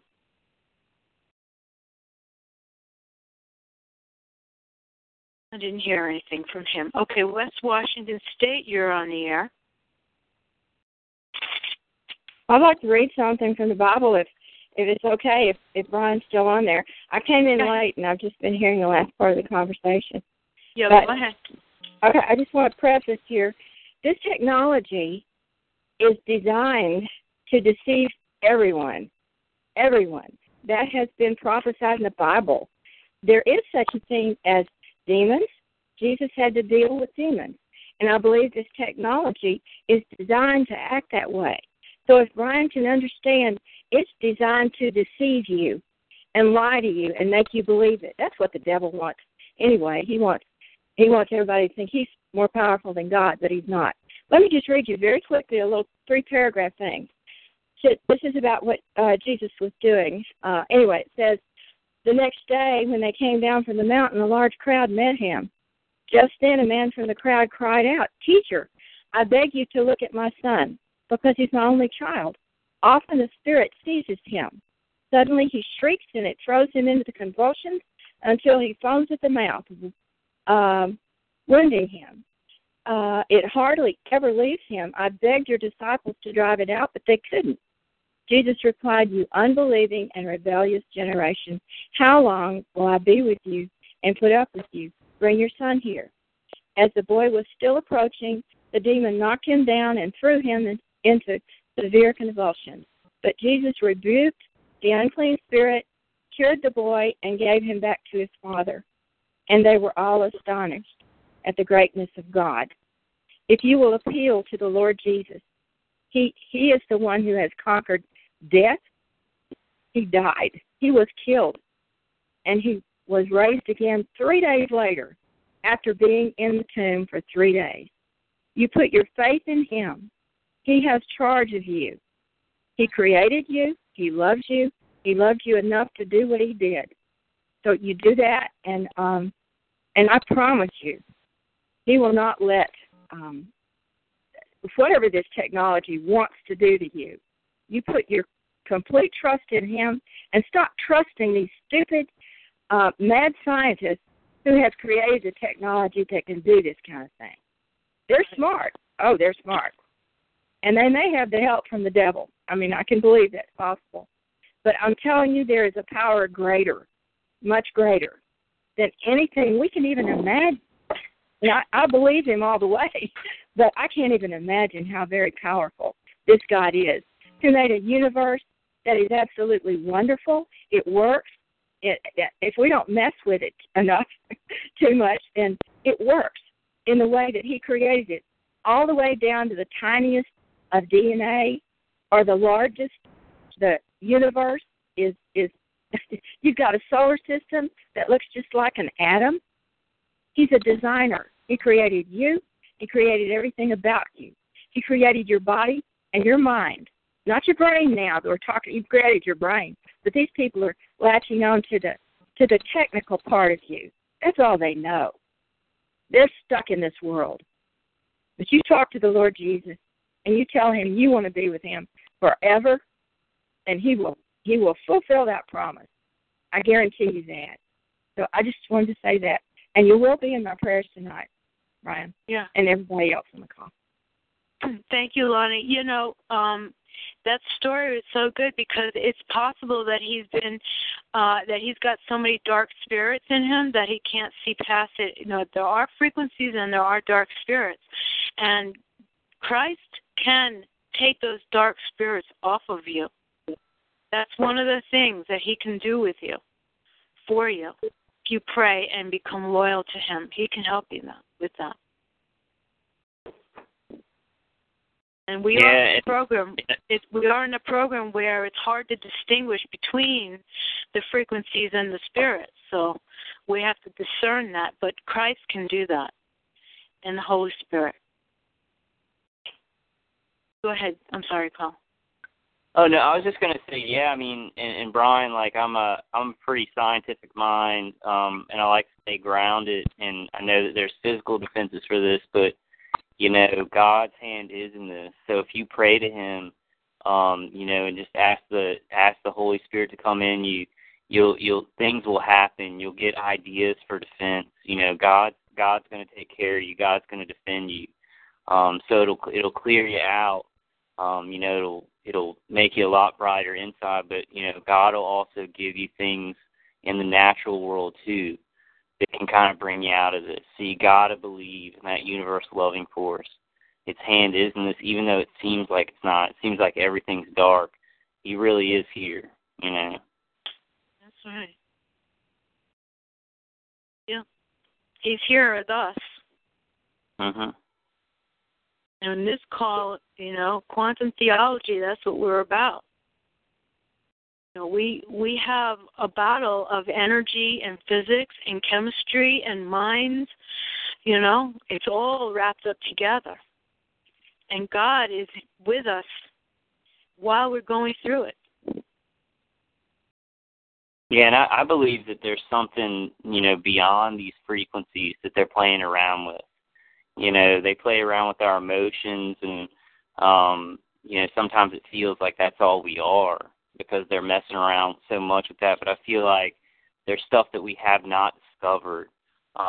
You know, God gives us power through things that are even beyond these frequencies that we can't even understand. And if we just have the will to just reach past this, just to reach really down deep inside stuff you don't even think that you have, Brian, you know, it's there. There's more to us than what they're doing to us.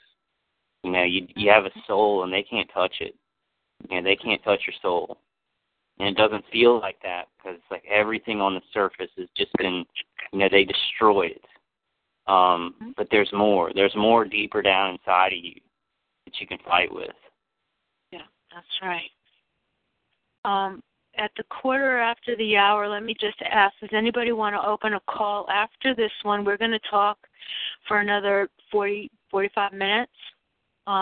Karen or anybody else, if you would like to have a call after, just let me know and I'll announce it. So go ahead, Kyle. I just wanted to say that. And we're working hard. Now, everything that we say to Brian tonight, it goes for everybody. All the suggestions for anybody. You know, we can all use those things. Go ahead. Hello? Yeah. Yeah. My attackers just told me you confirm for them that you can bring back the dead with the word. They can what? You can bring back the dead with the word. You can. And that means you're not dead, though. Yeah. They're trying to scare you, though. I know what their intention is. They're trying to scare them. It doesn't work all the time. You can program the brain to do anything, and apparently bring it back. They can't do everything. See, here's the thing. They're trying to scare you again.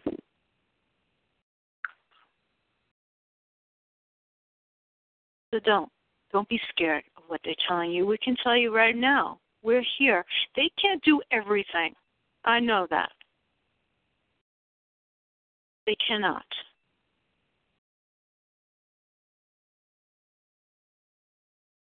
They want you to think that. Yeah, they like the control, Brian. They like having control over you and feeling like they have control over you, but they don't have as much as it feels like. You know, there's something beyond the stuff that they're messing with. You just got to dig deep down. If there's anything that inspires you, maybe get that and hold on to it right now, like anything external, like a book that you really love. I don't know if you like DVDs, like movies. If there's a movie that you really like maybe it's the time right now to reach out and take that in externally. You know, kind of connect with that externally so that you're not connecting with them, so that you're connecting with maybe that thing that gives you inspiration. That's right. You need another external focus. A different focus other than them. And hang on, California, you will be on the air. California. Hi, Sue. Hi, I just wanted to ask you, because I just came into the conversation, what you were talking about. It was interesting. Okay. So, yeah, I opened with the theme of love, the heart, and relations with all of life. Okay. And the last 45 minutes or so, we're trying to help Brian, who has been heavily entrained over the last 35 years. Oh. And so we're all offering suggestions of faith and neurolinguistics and affirmations and just believing in ourselves again. That's what we're working on. Do you want to share something? I guess my question is Brian focusing too much on what they're doing? Yeah. And not focusing enough on bettering his own life in any way he can? Okay. Is that what you're saying? I mean, basically. Yeah. Okay. Yeah, that's the summary of it. Yeah, that's when I don't know what to do, I think about the best thing to do that day to make the next day better. So sometimes, like today, all I can do is stay in bed to have a better day tomorrow. And I look at life that way and would encourage any TI because in the beginning, because it was so shocking to me, I was overly focused on what they were doing because that's what they do, is get your attention off of what you're doing and on to what they're doing. So I kept a journal, Brian, and went back and looked at my journal and said, wait a minute, they're doing this, they're doing that, and then they did this today, and they did that today. Okay, what did I do? Nothing. I wrote about what they did. Just so them and their stuff all the time. So anyway, that helped me. I don't know if that helps you, but I made up my mind that day that I wasn't going to have 5 or 10 years more of journals about what they were doing. That my journals were going to be trying to help me and my situation. And, of course, documenting what they were saying or doing, because my perps were in my face. So I did all that, but I also had to be sure that there was room to do what I needed to do or to focus on, even though I suffered for it, I still had to keep my life in some way moving forward. Although a lot of times it didn't look like it, but you just never know. You just have to keep moving that direction. Yes, that's good. Really good. Let me just interrupt quickly here. Kyle offers to open a call after this one, which would be around 9 o'clock Pacific and midnight Eastern Time. His call-in number is TalkShoe at 142-394. That's Kyle's call at 142-394. And everybody knows Kyle.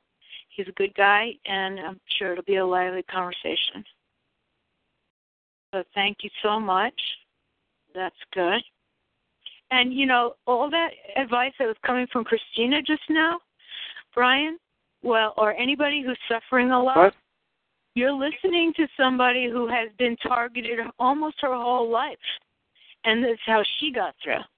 So that's really good advice from somebody who knows how heavily targeted a person can be. Mhm.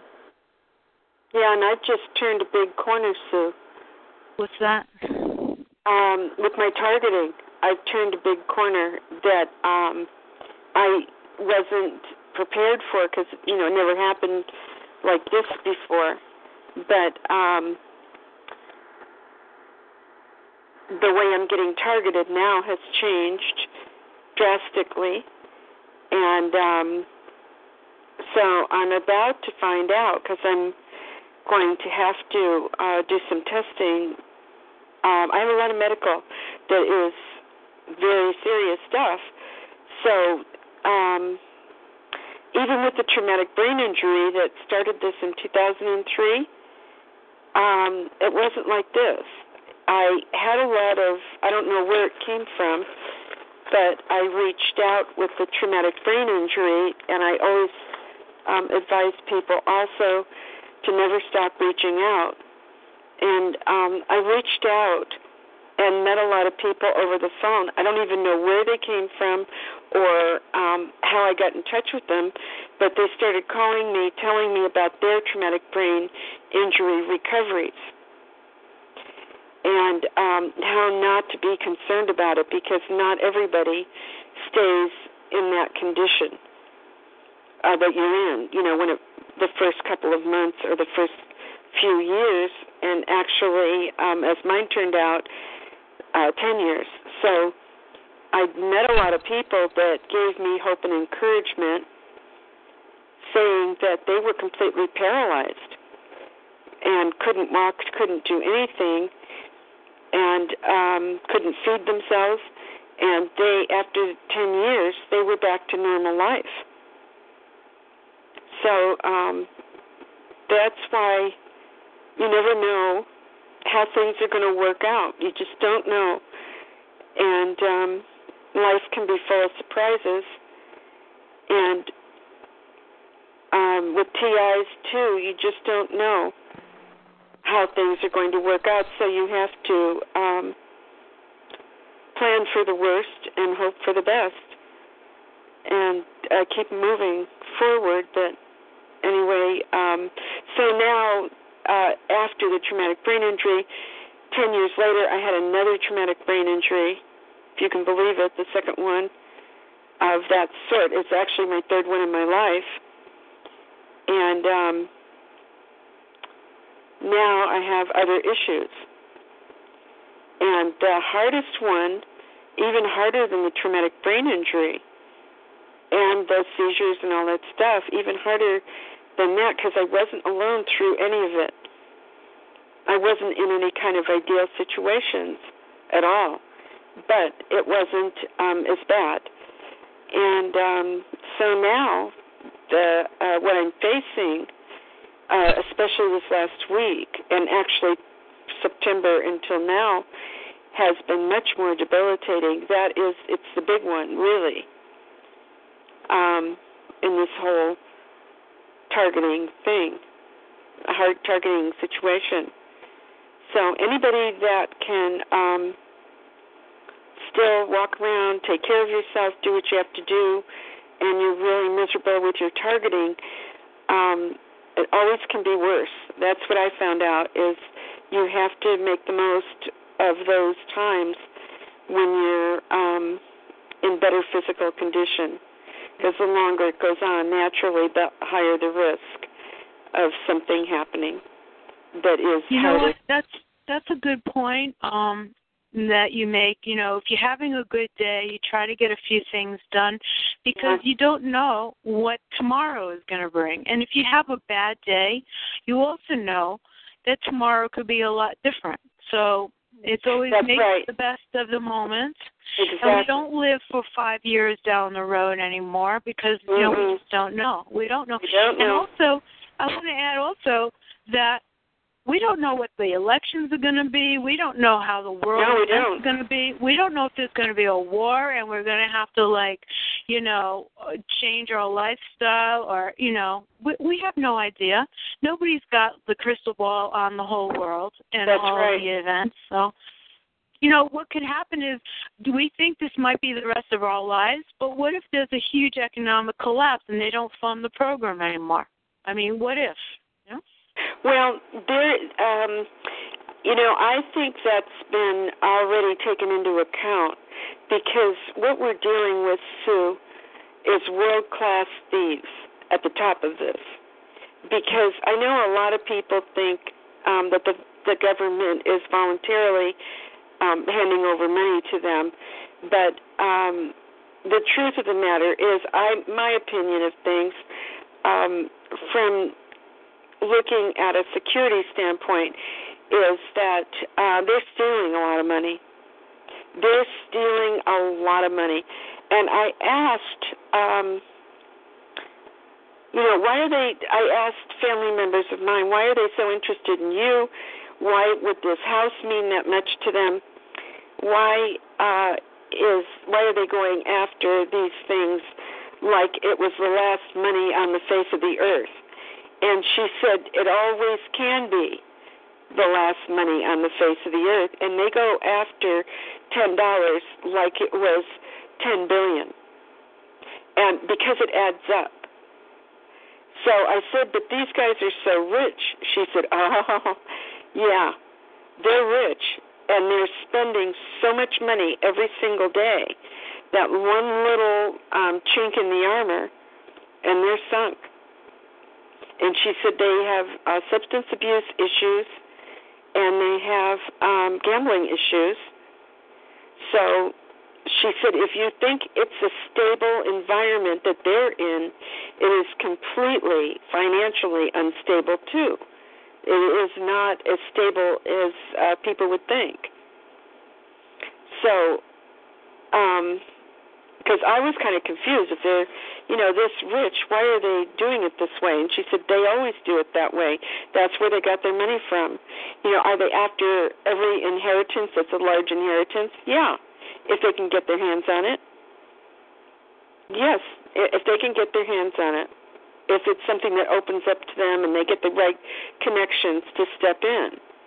And my experience too, Sue, with the perps I saw was that there were jewel thieves involved. And I figured out a lot of this stuff was like, this is hard to believe. But then I realized that they've been doing this since the 70s. They stole a lot of jewels from people that travel a lot, and they make copies of them in Italy with expert jewel makers and make copies, and what they have is they've stolen the real jewels and replaced them with something that looks a lot like it, and then sometimes the people catch on and sometimes they don't. Oh, interesting. Yeah. It was, you know, my mother had some diamond stud earrings, and I can't remember exactly what size they were, but she thought they were the same ones that she always had. They were old, and she'd had them a long time, and they were in gold settings. And so she gave them to me and said, I don't wear pierced earrings anymore. You might as well take these. And then I looked at them, and something about it didn't look quite right. And then I asked, this is the second time this has happened, I asked a jeweler, and he said, I think these are sapphires. These aren't diamonds. but I can guarantee you they're not diamonds. They're big enough to, get a legitimate test from, and they are definitely not diamonds, but they are probably a semi-precious stone. So I told her, and she said, the look on her face, and she kept telling me over and over to make sure with her jewelry that I didn't let it out of my, because she wanted me to take it. At a point, she gave it to me and said, make sure you never take, if you take these, put them on and don't take them off. Because if you leave them in the house or, anything like that, you'll never know what happened. Well, sure enough, the house was broken into. They stole them. They came back, and they were different. The shape of the gold ring was not the right shape. They did it deliberately, Sue. It was cast in something like bronze, and it was crooked, actually crooked, and they actually did it deliberately to let me know that they're gone. So, and my mother had a white sapphire that she always claimed was a sapphire. She never tried to get anyone to believe she had like a 20-carat diamond or anything like that. I mean, not in front of me anyway. So that came back. It's just plain glass. And now that's gone. Now it's all gone anyway. So there were, because the only people that would take jewelry like that and have it cast and make another ring would be people that are in that business. They're not just doing it, one house and this house and that's all. They're in that business. There's somebody who's trading and probably taking it to auction. Yeah, they're probably getting a lot of trading going on. Yeah.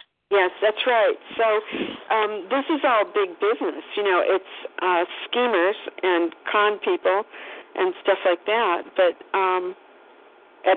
who's really involved in it, and I can just imagine what other people go through. That have safes at home and leave people at home watching their houses, and they may not know their safe is broken into, that their house is being watched and all their jewelry duplicated or whatever's in that, whatever's in the safe. So anyway, it's just a lot different a program than a lot of people think. It's just a government doing everything or something like that, but it's multi-levels. Yeah, big crime rings, big crime rings involved in all kinds of stuff. So anyway, that part of things was a big learning experience. But the main thing was, I took it as a learning experience, but I had to keep moving things forward, not knowing the outcome, but moving things forward. And boy, it took some twists and turns I never expected. So TIs have to take everything in and learn as much as they can and, prepare for anything when you can. Because, when I look back now, I think, wow, I was so much more able even 3 years ago than I am now. I mean, so much has changed in my situation that, in my targeting, because it does escalate. Everything like that, it can escalate. And, like you said, you don't know, it could end and something drastic could happen. But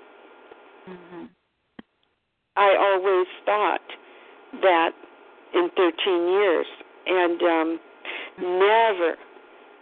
never expected to reach this point. It's surprising to me.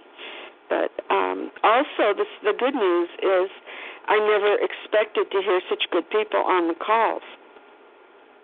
Because, people, they come and they go and stuff like that. So there's been a big improvement. Yeah. And there's a lot of stuff to navigate through. Yeah, and when we catch up to some of the information and technology, then next thing you know is they upgrade or they change it somehow. So it's a constant learning curve, and yes, it is. And it's a good thing that we can share things with each other and educate each other. But ultimately, I think we're learning some very, very big spiritual lessons, which is not to be attached too much to the world and its values, to institutes and governments and its values, to not be too attached to your job, your home, your properties, because things change. They always change, and the ultimate goal, when we leave this world, is going to be facing God and how much we've done for Him. Not, how many properties did you own, what was your bill every month on the electric bill? None of that's going to matter. None of it. Yeah.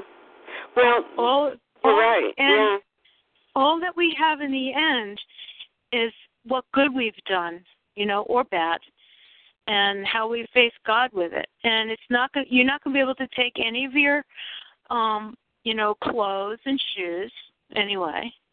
You're not going to be able to take your cars with you. So. Your cars. Is that what you said? Yeah, your cars, your trucks, your planes. Yeah. Well, that's totally true. And one thing I learned in this was when you can't do anything else, maybe you can do volunteer work. When you can't get a job or you can't, do anything else, that maybe you can do volunteer work. And that, if you do it in the right spirit, it always works out. That's one thing you can count on, is that will work out. Yeah. Whenever you give. Exactly. Like doing these calls, when somebody asks, well, what do you do? I say, well, I volunteer at night. But it's true. That's right. That's exactly it. I don't tell them, that it's all about TI issues and whatnot, but it is something that we do, and it is volunteer, and we help each other. Mm-hmm. Exactly. Oh, it's critical volunteering. It really is, because I depended on these calls for the last 4 years for sure, and maybe 5. I don't know how many years it's been, but it's been a long time. And I went through the good times and the bad times and the breakup of organizations and all the ups and downs and surprises. And so, but it's all good in the end. At least this was in the end, I think. Anyway, that's how I saw it was. If all you can do is lend emotional support and encouragement, that's a lot. That's more than anything else is doing. Mhm. Yeah. Really. And there's so much suffering in the world that if you have the heart for it to give, even if you don't have any money and you don't have a lot of goods, you can still pray for people who are suffering. You can still pray for refugees on a boat. You can pray for homeless animals. You can pray for whatever, whatever your particular cause is. And suffering people. Suffering, that's right. Yeah, and that this will end. That, something will bring it to a halt. Which, I said this kind of 4 years ago. My opinion was Hitler fell. Attila the Hun, his girlfriend killed him by poisoning him, was suspected. And they all died. They're all gone. Stalin, Lenin, they're all gone.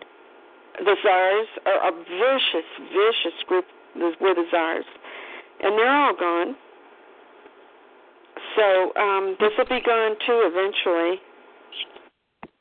This will be gone. So I don't know, if it's going to be in my lifetime or not, but I know that all things like this, God has the last word. That's one thing I know for sure, is that he has always had the last word. In Babylon, in Sodom and Gomorrah, the sons of Korah, over and over and over. He had the last word with Cain and Abel, all the disastrous kinds of things. Yeah. So he'll have it again. Whether I'm going to see it or not, I don't predict things that I really don't have an answer for. I don't predict anything, but I know that he'll have the last word. That's for sure. So, but as far as when, it's hard to predict dates. The only date that I see that is pretty obvious that sticks out is the year 2020. And it's kind of an obvious year because of, I've always said it's going to be the year of perfect vision. So that's going to be interesting because most things are designed to be obvious if they're important. It's like when the trade centers were attacked, however that attack came about, that was, they picked the date of 9/11 for that. Yeah, it sounded like they did, like they had that planned. I don't know, it's just, it's all what we hear these days, Sure. I know people. Mm-hmm. Well, I know in my life, I'm coming up on the anniversary of my traumatic brain injury. And it was October the 21st. And so I've been kind of reading and discovering that the number 21 is Jezebel's number. It's from 1 Kings 21, I think. And it's Jezebel's story, Jezebel and Ahab. So the number 21 is pretty significant for that. And my accident was on, my traumatic brain injury accident was on October the 21st, 2003. And my re-injury, which I took pictures of because my eye was blacked out and I was knocked out. And that was October, the photographs are documented, and I didn't even realize it till much later because I was, knocked unconscious that time. It was October the 21st, 2013. It was, and it was the same time of day that I was planning on going to the courthouse to file a restraining order against this guy that I felt was responsible for a lot of this. And that's when that attack occurred. So it was another traumatic brain injury that lasted, that was about 3 years to get over. But, so it was October the 21st, 2003, then a reoccurrence remotely on October the 21st, 2013. And now it's 3 years. This week, it'll be 3 years to the day since my last major injury. And I have two things going on. I don't know, but two things going on. So it's pretty interesting that you do have to watch the dates. Well, I wouldn't focus too much on it because they can make an anniversary out of it. You know what I'm saying? Like, if you expect something to happen on a certain day, they might make that happen. So no, it's the opposite, Sue, with me. I don't know about other people, but they caught me unexpectedly in 2013 on the anniversary. It never even occurred to me that was the anniversary day. So they caught me. They one of their big ploys is the element of surprise. And when you're ready for it and you announce it, they're like, she just outed us. and they don't do it because you've outed them. Sometimes they do it anyway, but it's not the same.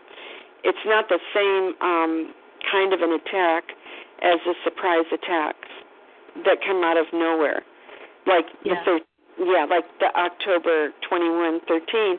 I didn't even think about it that day. I probably would have said, now knowing what I know, I would have said, I think I should stay home today and just, do some other things, not do any activism or something. Yeah. So that would have been smarter of me, and I kind of play things that way now, that when it's the anniversary of my mother's death or the anniversary of a traumatic brain injury, I try to think ahead more than be caught off guard, because Friday the 13th of this 2016, that's when I had it was May. Friday the 13th is when I had all my computer and phone and backup drive and everything stolen. Everything stolen with my briefcase and ID, everything. So everything that was any value was in that briefcase. So that was on Friday the 13th. And if I had looked ahead, because I'm not a superstitious person, but it does pay to look. If you're targeted, it pays to look ahead. It doesn't mean you look ahead and get scared and shake and think, I'm going to hide under my bed. It's not that kind of thing. It's that you have to be cautious. That's how I look at it myself. I need to be cautious on that particular day. And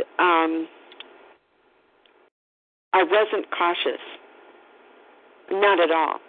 I should have just gone straight home instead of pushing it, saying, I'll just do a little bit more, get a few more errands done, just do a little bit more, and that's what got me. And I was too tired, and it was too late at night, and for me, as a targeted woman, alone, going out at night and anything, after 7, 8 o'clock is not wisdom. It's just, for me, it's not wise. Okay.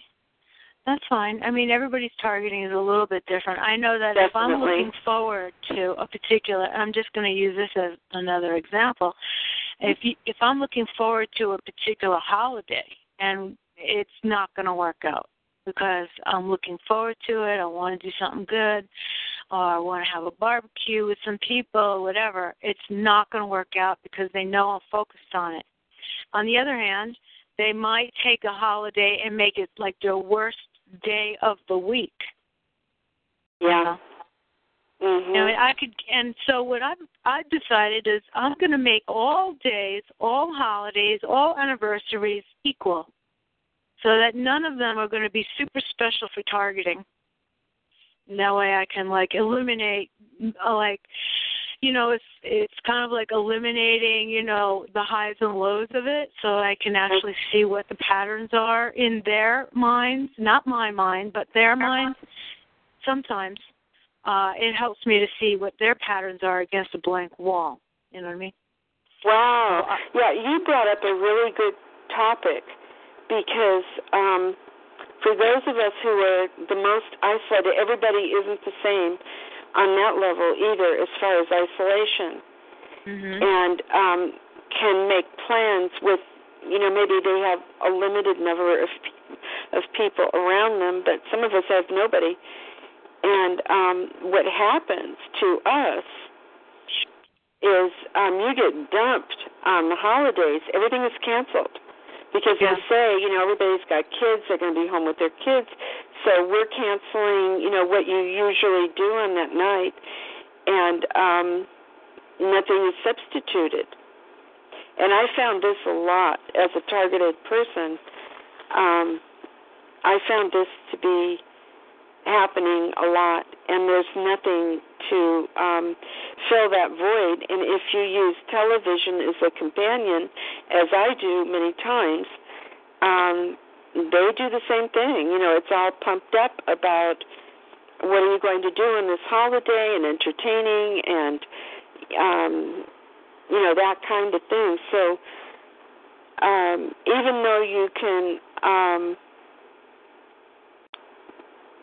plan it out ahead as far as what to do and not to do, or try to avoid the pitfalls, I've fallen into some huge holes from gang stalking too. It wasn't anything I initiated. It was gang stalking. And oh my gosh, talk about another fracture. That was fracture time. Gosh. Yeah, and I couldn't avoid it because I was cornered all the time. My gang stalking cornered me. And I really, because this is corporate too, a lot of what goes on, and the minds of the people that are running this is in corporations. It starts in September, and they wind up the year. They are closing everything out for the year, and so the year ends in September for a lot of people, and it's just the rest of the year is spent wrapping things up. The rest of the time, until January. So that's the way I don't know about other TIs, but I know for me it's always been that way, where I can count the years over in September. But it's very structured. My targeting is not, it's way pre-planned, and everything is symbolic. And my whole, one of my jobs was to not be surprised and fall into the holes because, I didn't see it coming, kind of thing. So, yeah, like the, 2013, and then my mother dying. A lot of things happened. It started in September of 2013, and I call it I don't want to say what I called it, but it was it was kind of a depressing name, but it was actually true, and I can see their patterns. They hit me first, and the animals, all the pets, were under horrible attack. And then my mother, I have pictures of her in August, and she was in 100% condition, and then the attack started on her. In August, me in September, October, she was just under complete assault. We all were, but she was the target, the real focal point. And then she died on December the 21st or 22nd. And might have been the 21st, I'm not sure. But she died in December, and then the animals, within the next 6 months, everybody was gone, except for me. Out of five or six. That's so hard. I'm so sorry for that. Yeah, but that's why I'm saying you have to, they plan ahead. And they plan for the most amount of impact. So I had to do that too and think. Because that first year of 2014 was really hard, and I really got hit hard by my enemies. And I didn't even know who my enemies were at that point completely. I mean, I had a lot of information that didn't fit yet. So anyway. Okay, can you hold for a second? And I want to give, if anybody else, we're just going to be about 5 minutes shy of the end of this program, and anybody who has a few words they want to squeeze in and share *8 right now, and we'll get you on. And then Kyle has offered to open his call. And I have to go back and find his phone number, his TalkShoe number. Hang on. Kyle is going to open a call after this one. Where is it? It's 142-394, Sue. Thank you, Kyle. I should have just asked you. 142-394. Kyle's going to have a call after this one. Thank you so much, hon. Okay. Any last words, wisdom, ideas, coping skills? Go ahead and share it right now. Star 8, and I'll open you up. There it is. Thank you. I had scrolled all the way up the chat. I had to look at all that nasty stuff again. Yeah, I'm getting to know what these handles mean. Here's West Washington. You're on the air. Oops. A minute. Hold on. There you go. Hi, I dropped the phone and had to call back in. And I've just been hearing the conversation in bits and pieces, but two things came to mind for me. One is I stopped reading my horoscope back when I was a teenager, and I can tell you this. I've had some absolutely wonderful birthdays. On my 58th birthday is the day that I finally called the law enforcement to come help me with this stuff, and all I did was mention non-lethal weapons, and they put cuffs on me and took me to the psych ward. And the first thing the guy asked you, of course, is, do you know what the date is? I said, I sure did. It's my birthday. What in the world am I doing here? So that was absolutely the worst day because it pulled the rug out from under me. What real bad. But now, I tell you, it has nothing to do with the date. It really doesn't. The more you obsess on the date, the more they're going to play on it, too. Okay, second thing, and that's just my opinion, but I believe that's true. The second thing is, it's not what we have done before when we stand before God. It's who we know. We need to get to know Him now. And it's what He did for us. As long as we accept what He did for us, He substituted for us and paid everything that we would owe when we stand before Him. And when that time comes, it will be those who say they either don't want Him or have said that they don't want to accept Him. He says, okay, your will be done. Or it's going to be the people who say, now, your will be done, Lord. You did what you did for me out of love, which is the name of your program tonight, I think.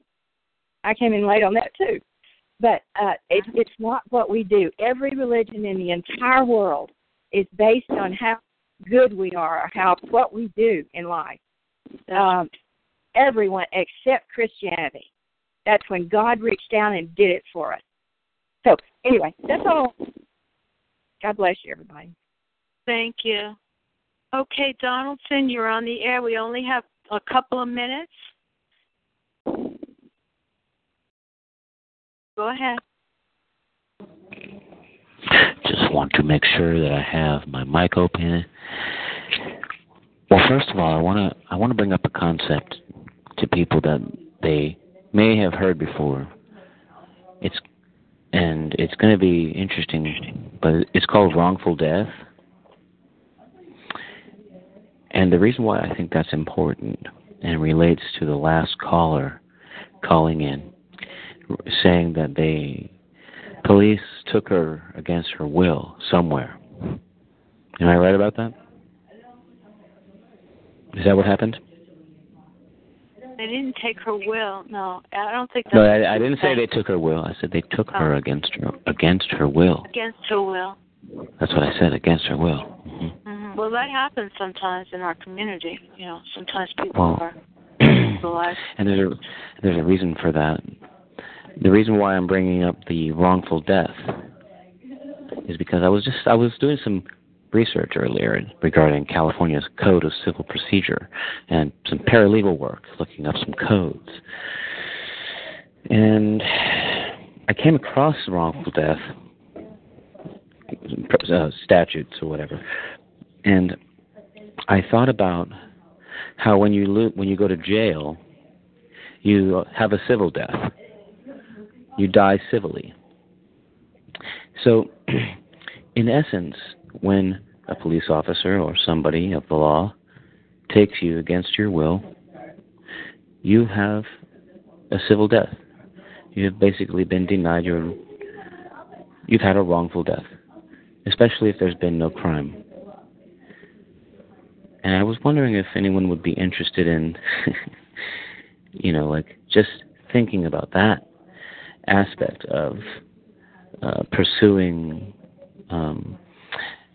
remedying situations when, like eminent domain by police officers takes the effect of basically violating constitutionally guaranteed liberties. And I know that may sound kind of deep, but I think that's it. Short and sweet. I'll get on Kyle's call. I'll get on Kyle's call. Yeah, go ahead. I will. It's wrongful death. Thanks. Just remember that. It's for you too. All right. So, yeah. Okay. Thanks so much. Don't forget. All right.